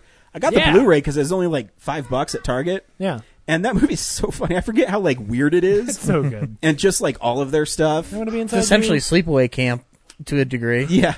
I forgot that Christopher Maloney character gets like talked to being normal by a can of beans, and you're just like, Yes. this is and I just love the scene where Paul Rudd like makes a mess out of like the Janine Garofalo's character comes and says something to him, so he takes the plate and like shoots it across the cafeteria and says, "You need to clean this up." And he just goes, "Ugh." He's like, makes a fit as he picks up everything. But it's It's like he's 4, and you asked him to clean up after himself. It's so funny because the camera angle never changes. So good. And it stays on him for so long while he's cleaning it up. Yeah. It's just so bizarre. And then I watched it again because as I was looking at the bonus features, one of the bonus features is with added fart sounds. So for the whole movie, it's just and these guys laughing while they're doing it. I don't know. Oh, that's fantastic. Yeah, and I forgot they don't really do special features like that anymore, where it's just That's stupid. really good. Mm-hmm. Like it's literally it goes through the whole movie. I watched it again, and this guy's just going throughout the movie. Oh, that's great. That's funny. And this bonus feature actually says now with fart sounds. Oh, wow. It's a funny movie. Lots of famous people are in it. Oh, I love it. Yep. Those guys. The famous Joe Latrulia. Just a bunch of people before they're really famous in that film. A lot of them. Yeah. You've watched the show already, right? I've watched a couple episodes of it. Okay, yeah. And the very last thing I watched is my Emily Blunt-a-thon continued with Wild Target with Bill Nighy and Rupert Grint in it. I remember seeing a trailer for this when it was coming out in theaters. How was it? It was actually pretty fun. It's so Bill Nighy plays in a hitman, and Emily Blunt is a thief, and he gets hired to kill her, but then someone gets hired to kill him, so they have to kind of work together. And it's basically like a British comedy. It's got Martin Freeman in it. Yeah, and as Martin Freeman, he's a bad guy too. Cool. The dinosaur's eating eating chips. That's funny. Good thing Daddy's gonna vacuum today, anyways. Oh, stop being cute, kid. But yeah, it's pretty fun. Oh, interesting. Yeah, I don't remember seeing this at all. Cool. Yeah, so it's pretty fun, and it's obviously it's not one of her best movies, but it's still a fun movie. Like I can watch it. I'll watch it again. It's fun. Awesome. So yeah, it's I watched a lot the last couple weeks. But It's from the guy who wrote Clue yeah, and directed Clue. yeah. There's some pretty funny part, and Who directed it? Jonathan Lynn.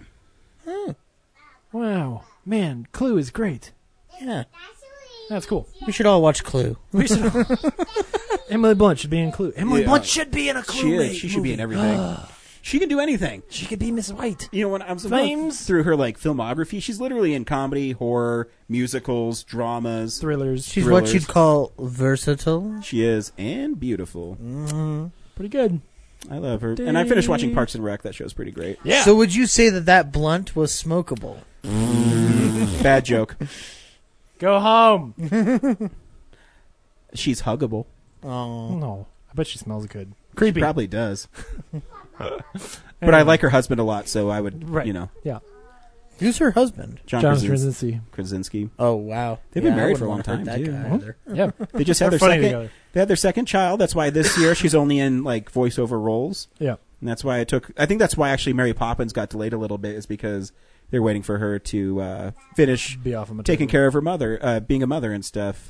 Taking care of her mom. Taking care of her child. Cool. What's the dinosaur doing? Eating chips. Say dinosaurs eating chips. How was Lego Batman? This Dinosaurs week are on funny. Real Nerds Podcast, we went and saw Logan. Yeah. Zach, should people go see Logan? Absolutely. All right. James, should people go see Logan? So give me a second because I'm going to get hyperbolic. So I cried at this movie a lot. And I got real emotional about halfway through when I really started feeling like this movie is the fulfillment of a promise that Bryan Singer and Sam Raimi made to us over 15 years ago, that characters and stories that we all cherish so much were going to get treated with a level of talent and respect that they deserve, that was going to create something new and beautiful. This movie is on par with a lot of great Western crime films, but is probably the best superhero movie that I've ever seen. I genuinely walk out of this emotionally affected in a way that I usually am only like hit by really good indie dramas and that kind of thing. To me, it's better than Dark Knight. It's better than Spider-Man 3 on a fun part. Spider-Man 3? Spider-Man 2. On a fun level, I think it's better than Spider-Man 2. And on a dramatic gravitas level, I think it's better than The Dark Knight. This is, for me, the best comic book movie they've ever made. And yes, I think that everyone should go see this movie. I was amazed. Heck, it's one of the best Westerns I've seen in a while. It's, I don't know if you have to rush out. No, I'm just kidding. No, I knew you were going to do that. No, it's everything I wanted it to be when I saw the first trailer. Yeah. Where and more. It's one of those films where I'm watching it, and superhero movies get to a point where it's big and bold and everything's great, like Civil War style. Yeah. But this movie is one of the first ones where I'm like, oh, they haven't done an action scene in a long time. Yeah. And I'm not that I care. Yeah, I'm not but anxious it's just, for them to. You're sitting there watching it in a performance, and emotionally too. It got me at the end as well, because I think you've gone on this journey with Hugh Jackman as Wolverine, and he just encompasses. I mean, because if you think about it, I think James Howlett, the character of Wolverine, it was born in like the 1860s or something. 1832, something like that. Yeah, so he's almost 200 years old. He's seen all his friends die twice. He's seen all his friends die twice because he went back in time. Yeah, a lot of people don't remember the reason why he has adamantium again is because he reset the timeline. Right. In Days of Future Past. Right. So there's this this emotional thing with. I guess we should do the trailer before I start spoiling stuff. I know. I was gonna say you're doing a James. I know. You're like, it's just the movie is awesome. I cried at the end. I did. I cried in the middle. And it's just great. So here's the trailer for Logan. Use the one with Johnny Cash. Of course.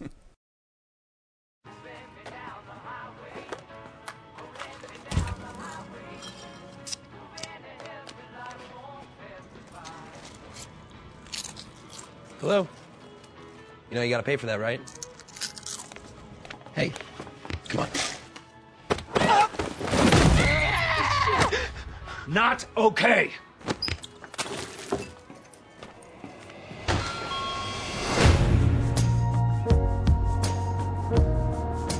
We got ourselves an X-Men fan.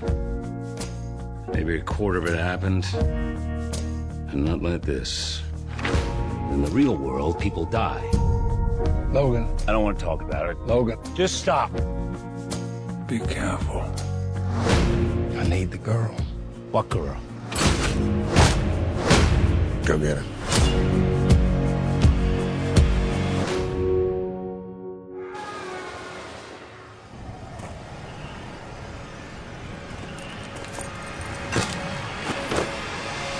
No. No. No. Holy fuck. And we're down we go, way down we go. She's like you. Very much like you. So we're down we go. I am not whatever it is you think I am. She needs our help. Someone will come along. Someone has come along. This is what life looks like. People who love each other. A home. You should take a moment. Feel it.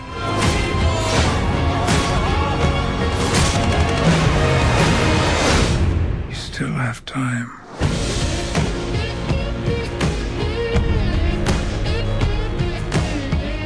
Two days on the road, only one meal and hardly any sleep. She's 11, I'm fucking 90.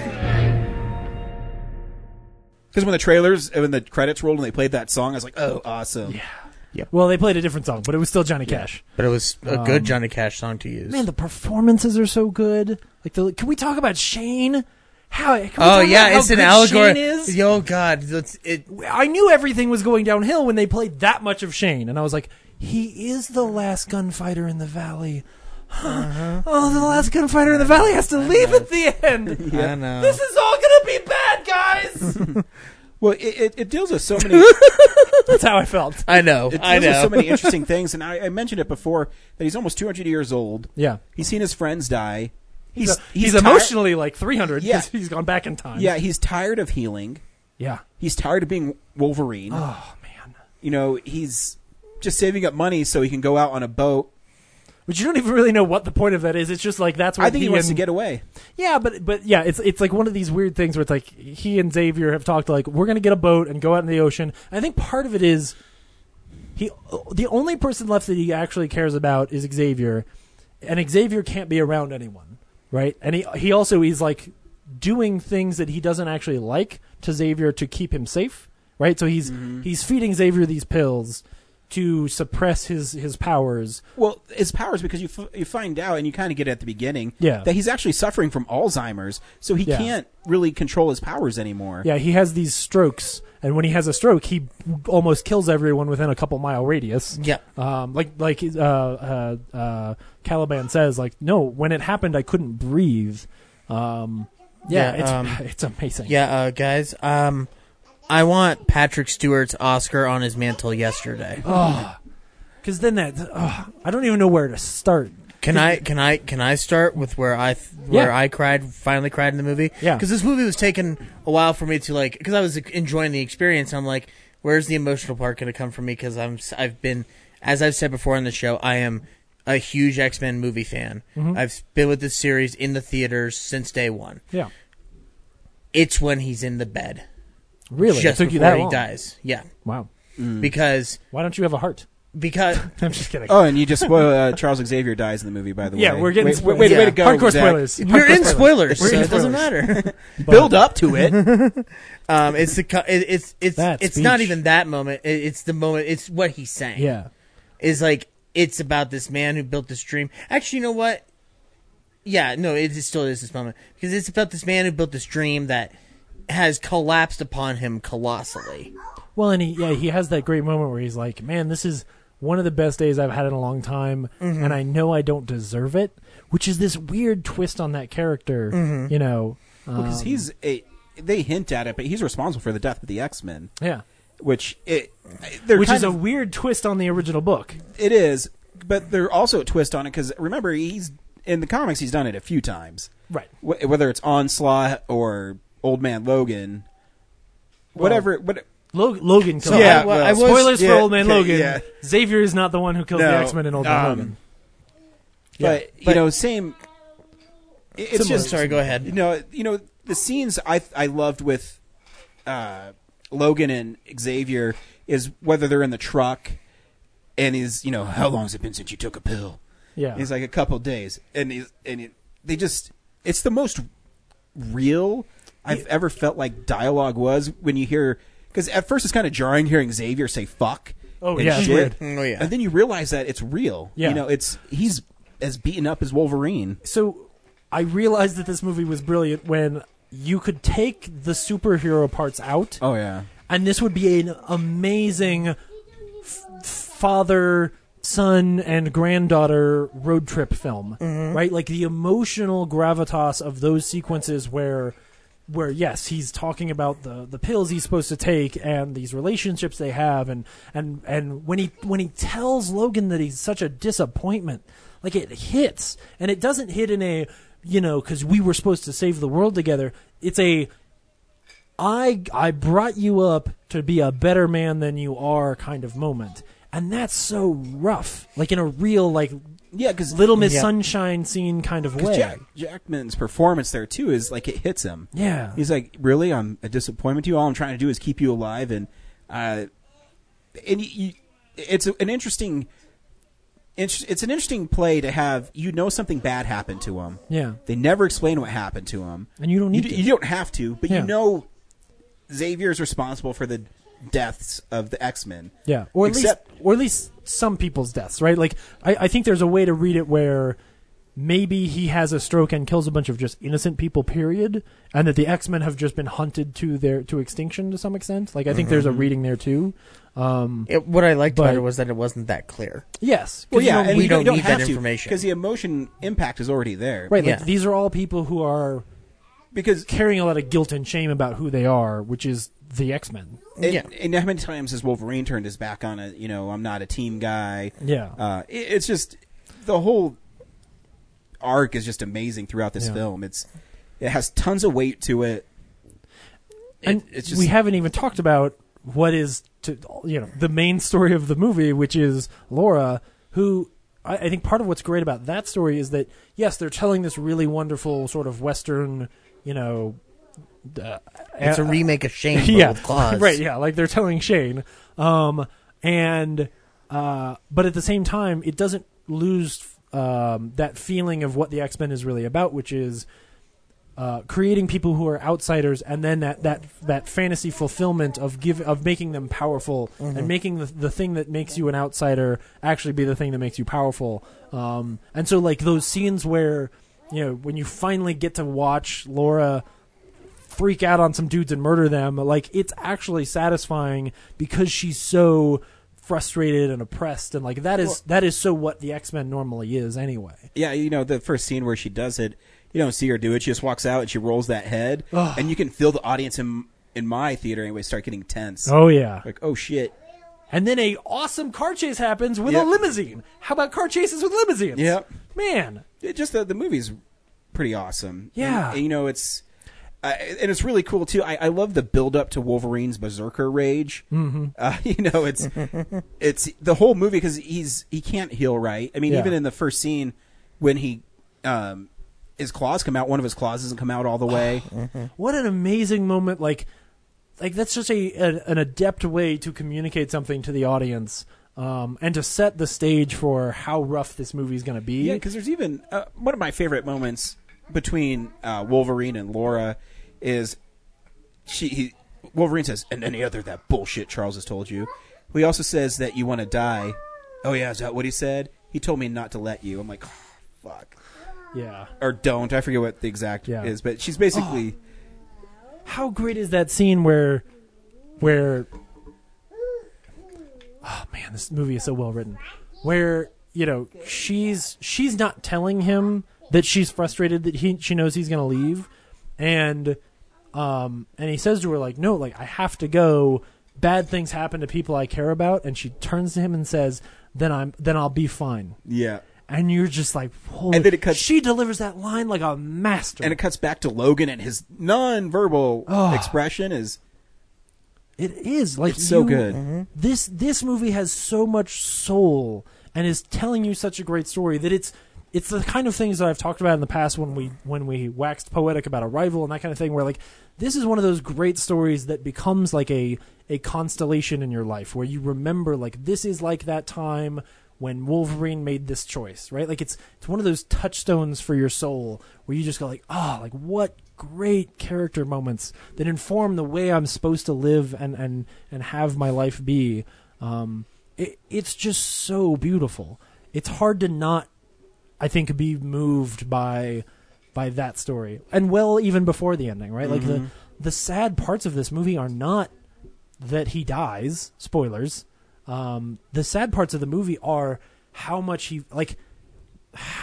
shame and guilt he feels for himself, even though what's brilliant about this film is that they go and, he thinks he is this terrible monster, and what they do is they introduce, no, here's what you could be. If you were actually a terrible monster, you'd be this version of you.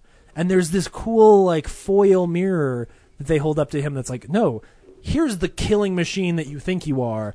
And you get to see, like, you have this great heart. You are a great hero. You just don't get to see it. Yeah, that actually is better way of explaining X-24 than because when I first saw it, I'm watching it and I'm like, oh, it's a callback. At first you think it's a callback. I thought it was a callback to the first movie where it's Wolverine fighting Wolverine, even though it's not really Wolverine. Right. In the case of X-Men 1, it's Mystique. Yes. But like I thought it was a callback to that. But listening to you explain it, that I like your version better. Yeah, when it first happened, it's funny because I told my folks, I was like, I think I've seen too many bad movies because when that scene happens where he kills Xavier, I thought it was a dream sequence when it first happened because the way that it happens, it's shot the way that a bunch of shitty films will shoot a dumb dream sequence where then you wake up and you go, oh man, I'm glad the hero's not dead. Like this one, and I almost didn't like it at first because I thought like, oh man, you really wasted that. But it works really well because of course Xavier actually dies in the back of the truck, and that scene is so powerful. Yeah, and it's you're right. It's that moment has emotional beats to it and like a hardcore action moment. Yeah, where X-24 kills Xavier. Yeah, and then Laura jumps up and starts attacking him, throws her off, and then he just murders that kid. Yeah. And there's a little moment before Logan leaves to help the dad, and he says, you realize us being here endangers this family. Mm-hmm. And exactly what happens. The whole family's murdered. Yeah. And it's actually almost like in a terrible way, Xavier actually has it coming. Oh yeah, it's his fault that they're exactly. there. And what I love about this movie too is one of my biggest pet peeves in movies is when they pussyfoot around something. Yeah. And in this, it's like, nope, this thing showed up, killed Xavier, killed the kid, killed the mom, killed the dad eventually, and it's they didn't say, oh, the kid's okay. No, that kid didn't make it. Yeah. It's just that's why I think you don't have to pull punches in a movie if it pays off. If it's earned, yeah. If it's earned, right. It's earned in that movie. Yeah. It's earned where, the little girl who plays X-23 is amazing. She's so good. Like the rage that she has on, so when Wolverine goes all berserk, I remember I was like, oh, finally. He's gonna, because it's a great build up to it. And then he loses it fast. And then when X-23 gets on X-24, and it's just, going, yeah. And it's like, I'm like, oh, fuck. It's so good. It's great. Oh, man. And it's just built up so well. And it's funny because they also, Wolverine is one of those characters that almost has a little bit of that Superman-ness to him where he takes so much that there's not always a lot of gravity to his fights. And yet, like that last fight, where obviously you also kind of know where it's going if you're really reading the film, but still, like, he is so defeated all the time. You do feel like this is tough for him. Oh, yeah. She is desperate to try to find a solution, right? Because here's this kid who doesn't have a good answer and doesn't really know how to handle this stuff. And like, she's like scrambling for the gun, and she's got this idea, and like, there's so much great tension in that sequence, even though it's it's 3 people who all have super healing powers and can't seem to ever die. Yeah. And yet it works so well. It does.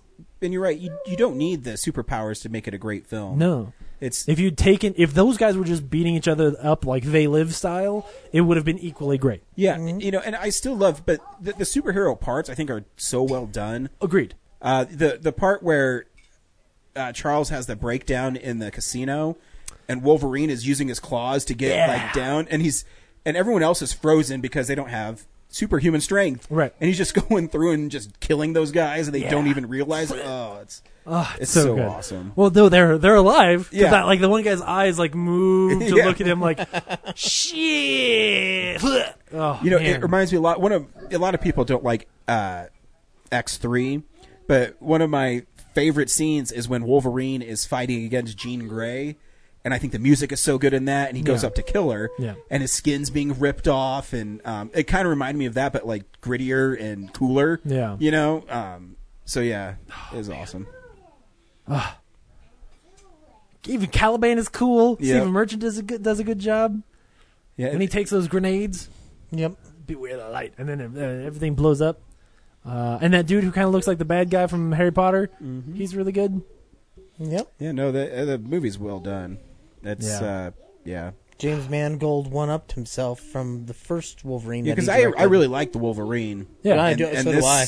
I obviously this one's better, but oh yeah, it's amazing what they're able to do, and that's what we talked about earlier. You can make rated R comic book movies if you tell a good story. And tonally, obviously, Deadpool's way different.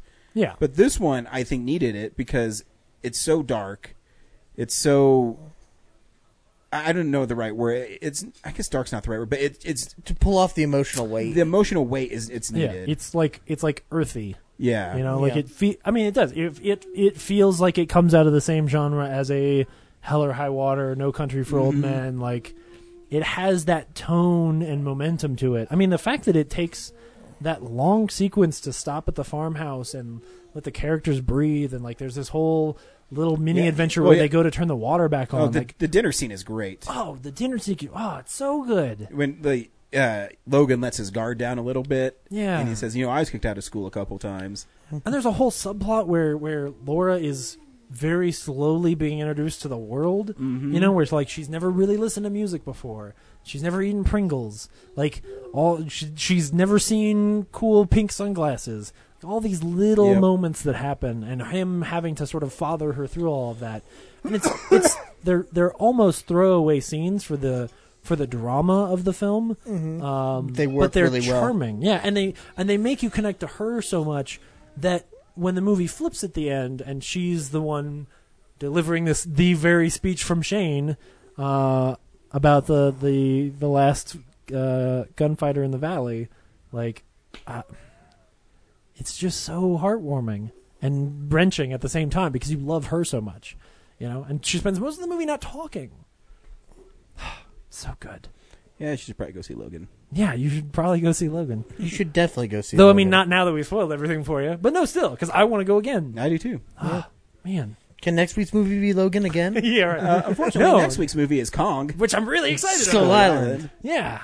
You know what I love in the trailer? Everything? The new one is he takes that tree and he, pulls all the branches off. Okay, am I mistaken, or is there a shot where he's being attacked by a giant squid?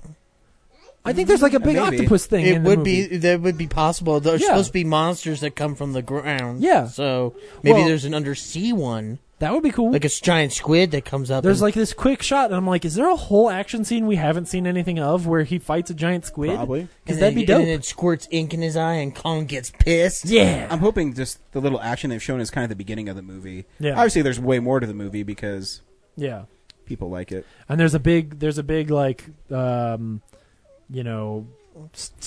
sort of homage-looking sequence where he fights one of those dinosaur things that kind of looks like him fighting the T-Rex. Mhm. You know, where they run at each other and then they like. Well, I read an interview with the cinematographer, and he said he was trying to make it look like Apocalypse Now. So it does. It It would does. explain that cool Mondo poster. Yeah. Oh, I love the shot of him like standing in front of the sun. Yes. Yeah, where the poster where he's standing in front of the sun and all the soldiers are walking on the ocean. What is happening? Why are there so many Jesuses? Yeah, it's funny. I'm excited. Yep. Still have to see Logan again. Yeah. Is that? I think it's one of the first superhero movies in a long time that's not in 3D. Oh yeah. Oh, that's right. It wasn't in 3D. What was the other one that? There was something else recently that normally would have been a 3D movie that wasn't. Yeah. And things are starting to pick up though. Next week Kong. Week after that's Beauty and the Beast, and then I think it's Fate of the Furious. Yeah. Or wait, maybe that's the end of April. I don't remember. Family. Never turn your back on family. Yeah, I'm gonna tell you, it might be the second best Vin Diesel movie this year. Don't get these mixed up, please. My hope is that they end up being the same. My hope is that it turns out that evil Vin Diesel in this movie is actually XXX undercover, and that they're gonna merge the two films, and that it's gonna be a movie where Vin Diesel plays two characters in a whole franchise. That's what I want. This shit needs to get crazy. So I've only seen Fast and Furious, Fast 5. Good, you're doing and well. The original The Fast and the Furious. Oh, so you saw the fourth you one? saw the fourth Fast. Yeah, sorry, I saw the. Sorry, the title. Sorry, So I've seen 1, 4, and 5, but I'm gonna change that this year. I'm gonna watch all of them leading up to Fate of the Furious. Okay, so I'll point you to my collection. I have 1, 2, 5, 6, 7.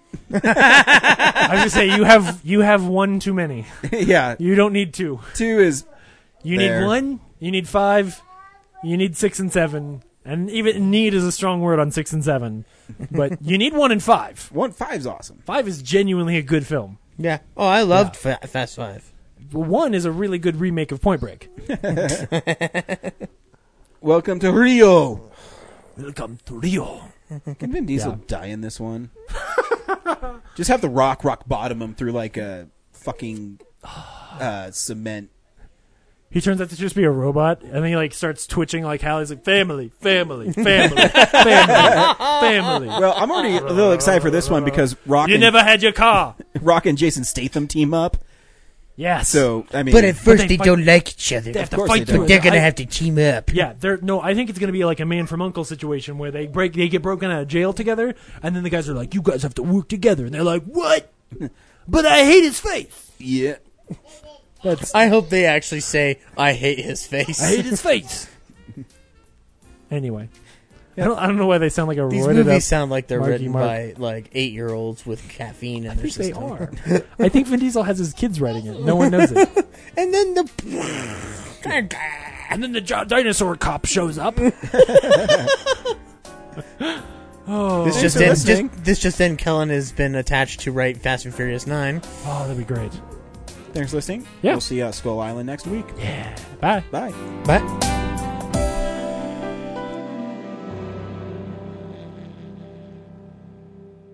Real Nerds is a Nebulous Visions multimedia production. We would also like to thank Sparks Mandrill for our music.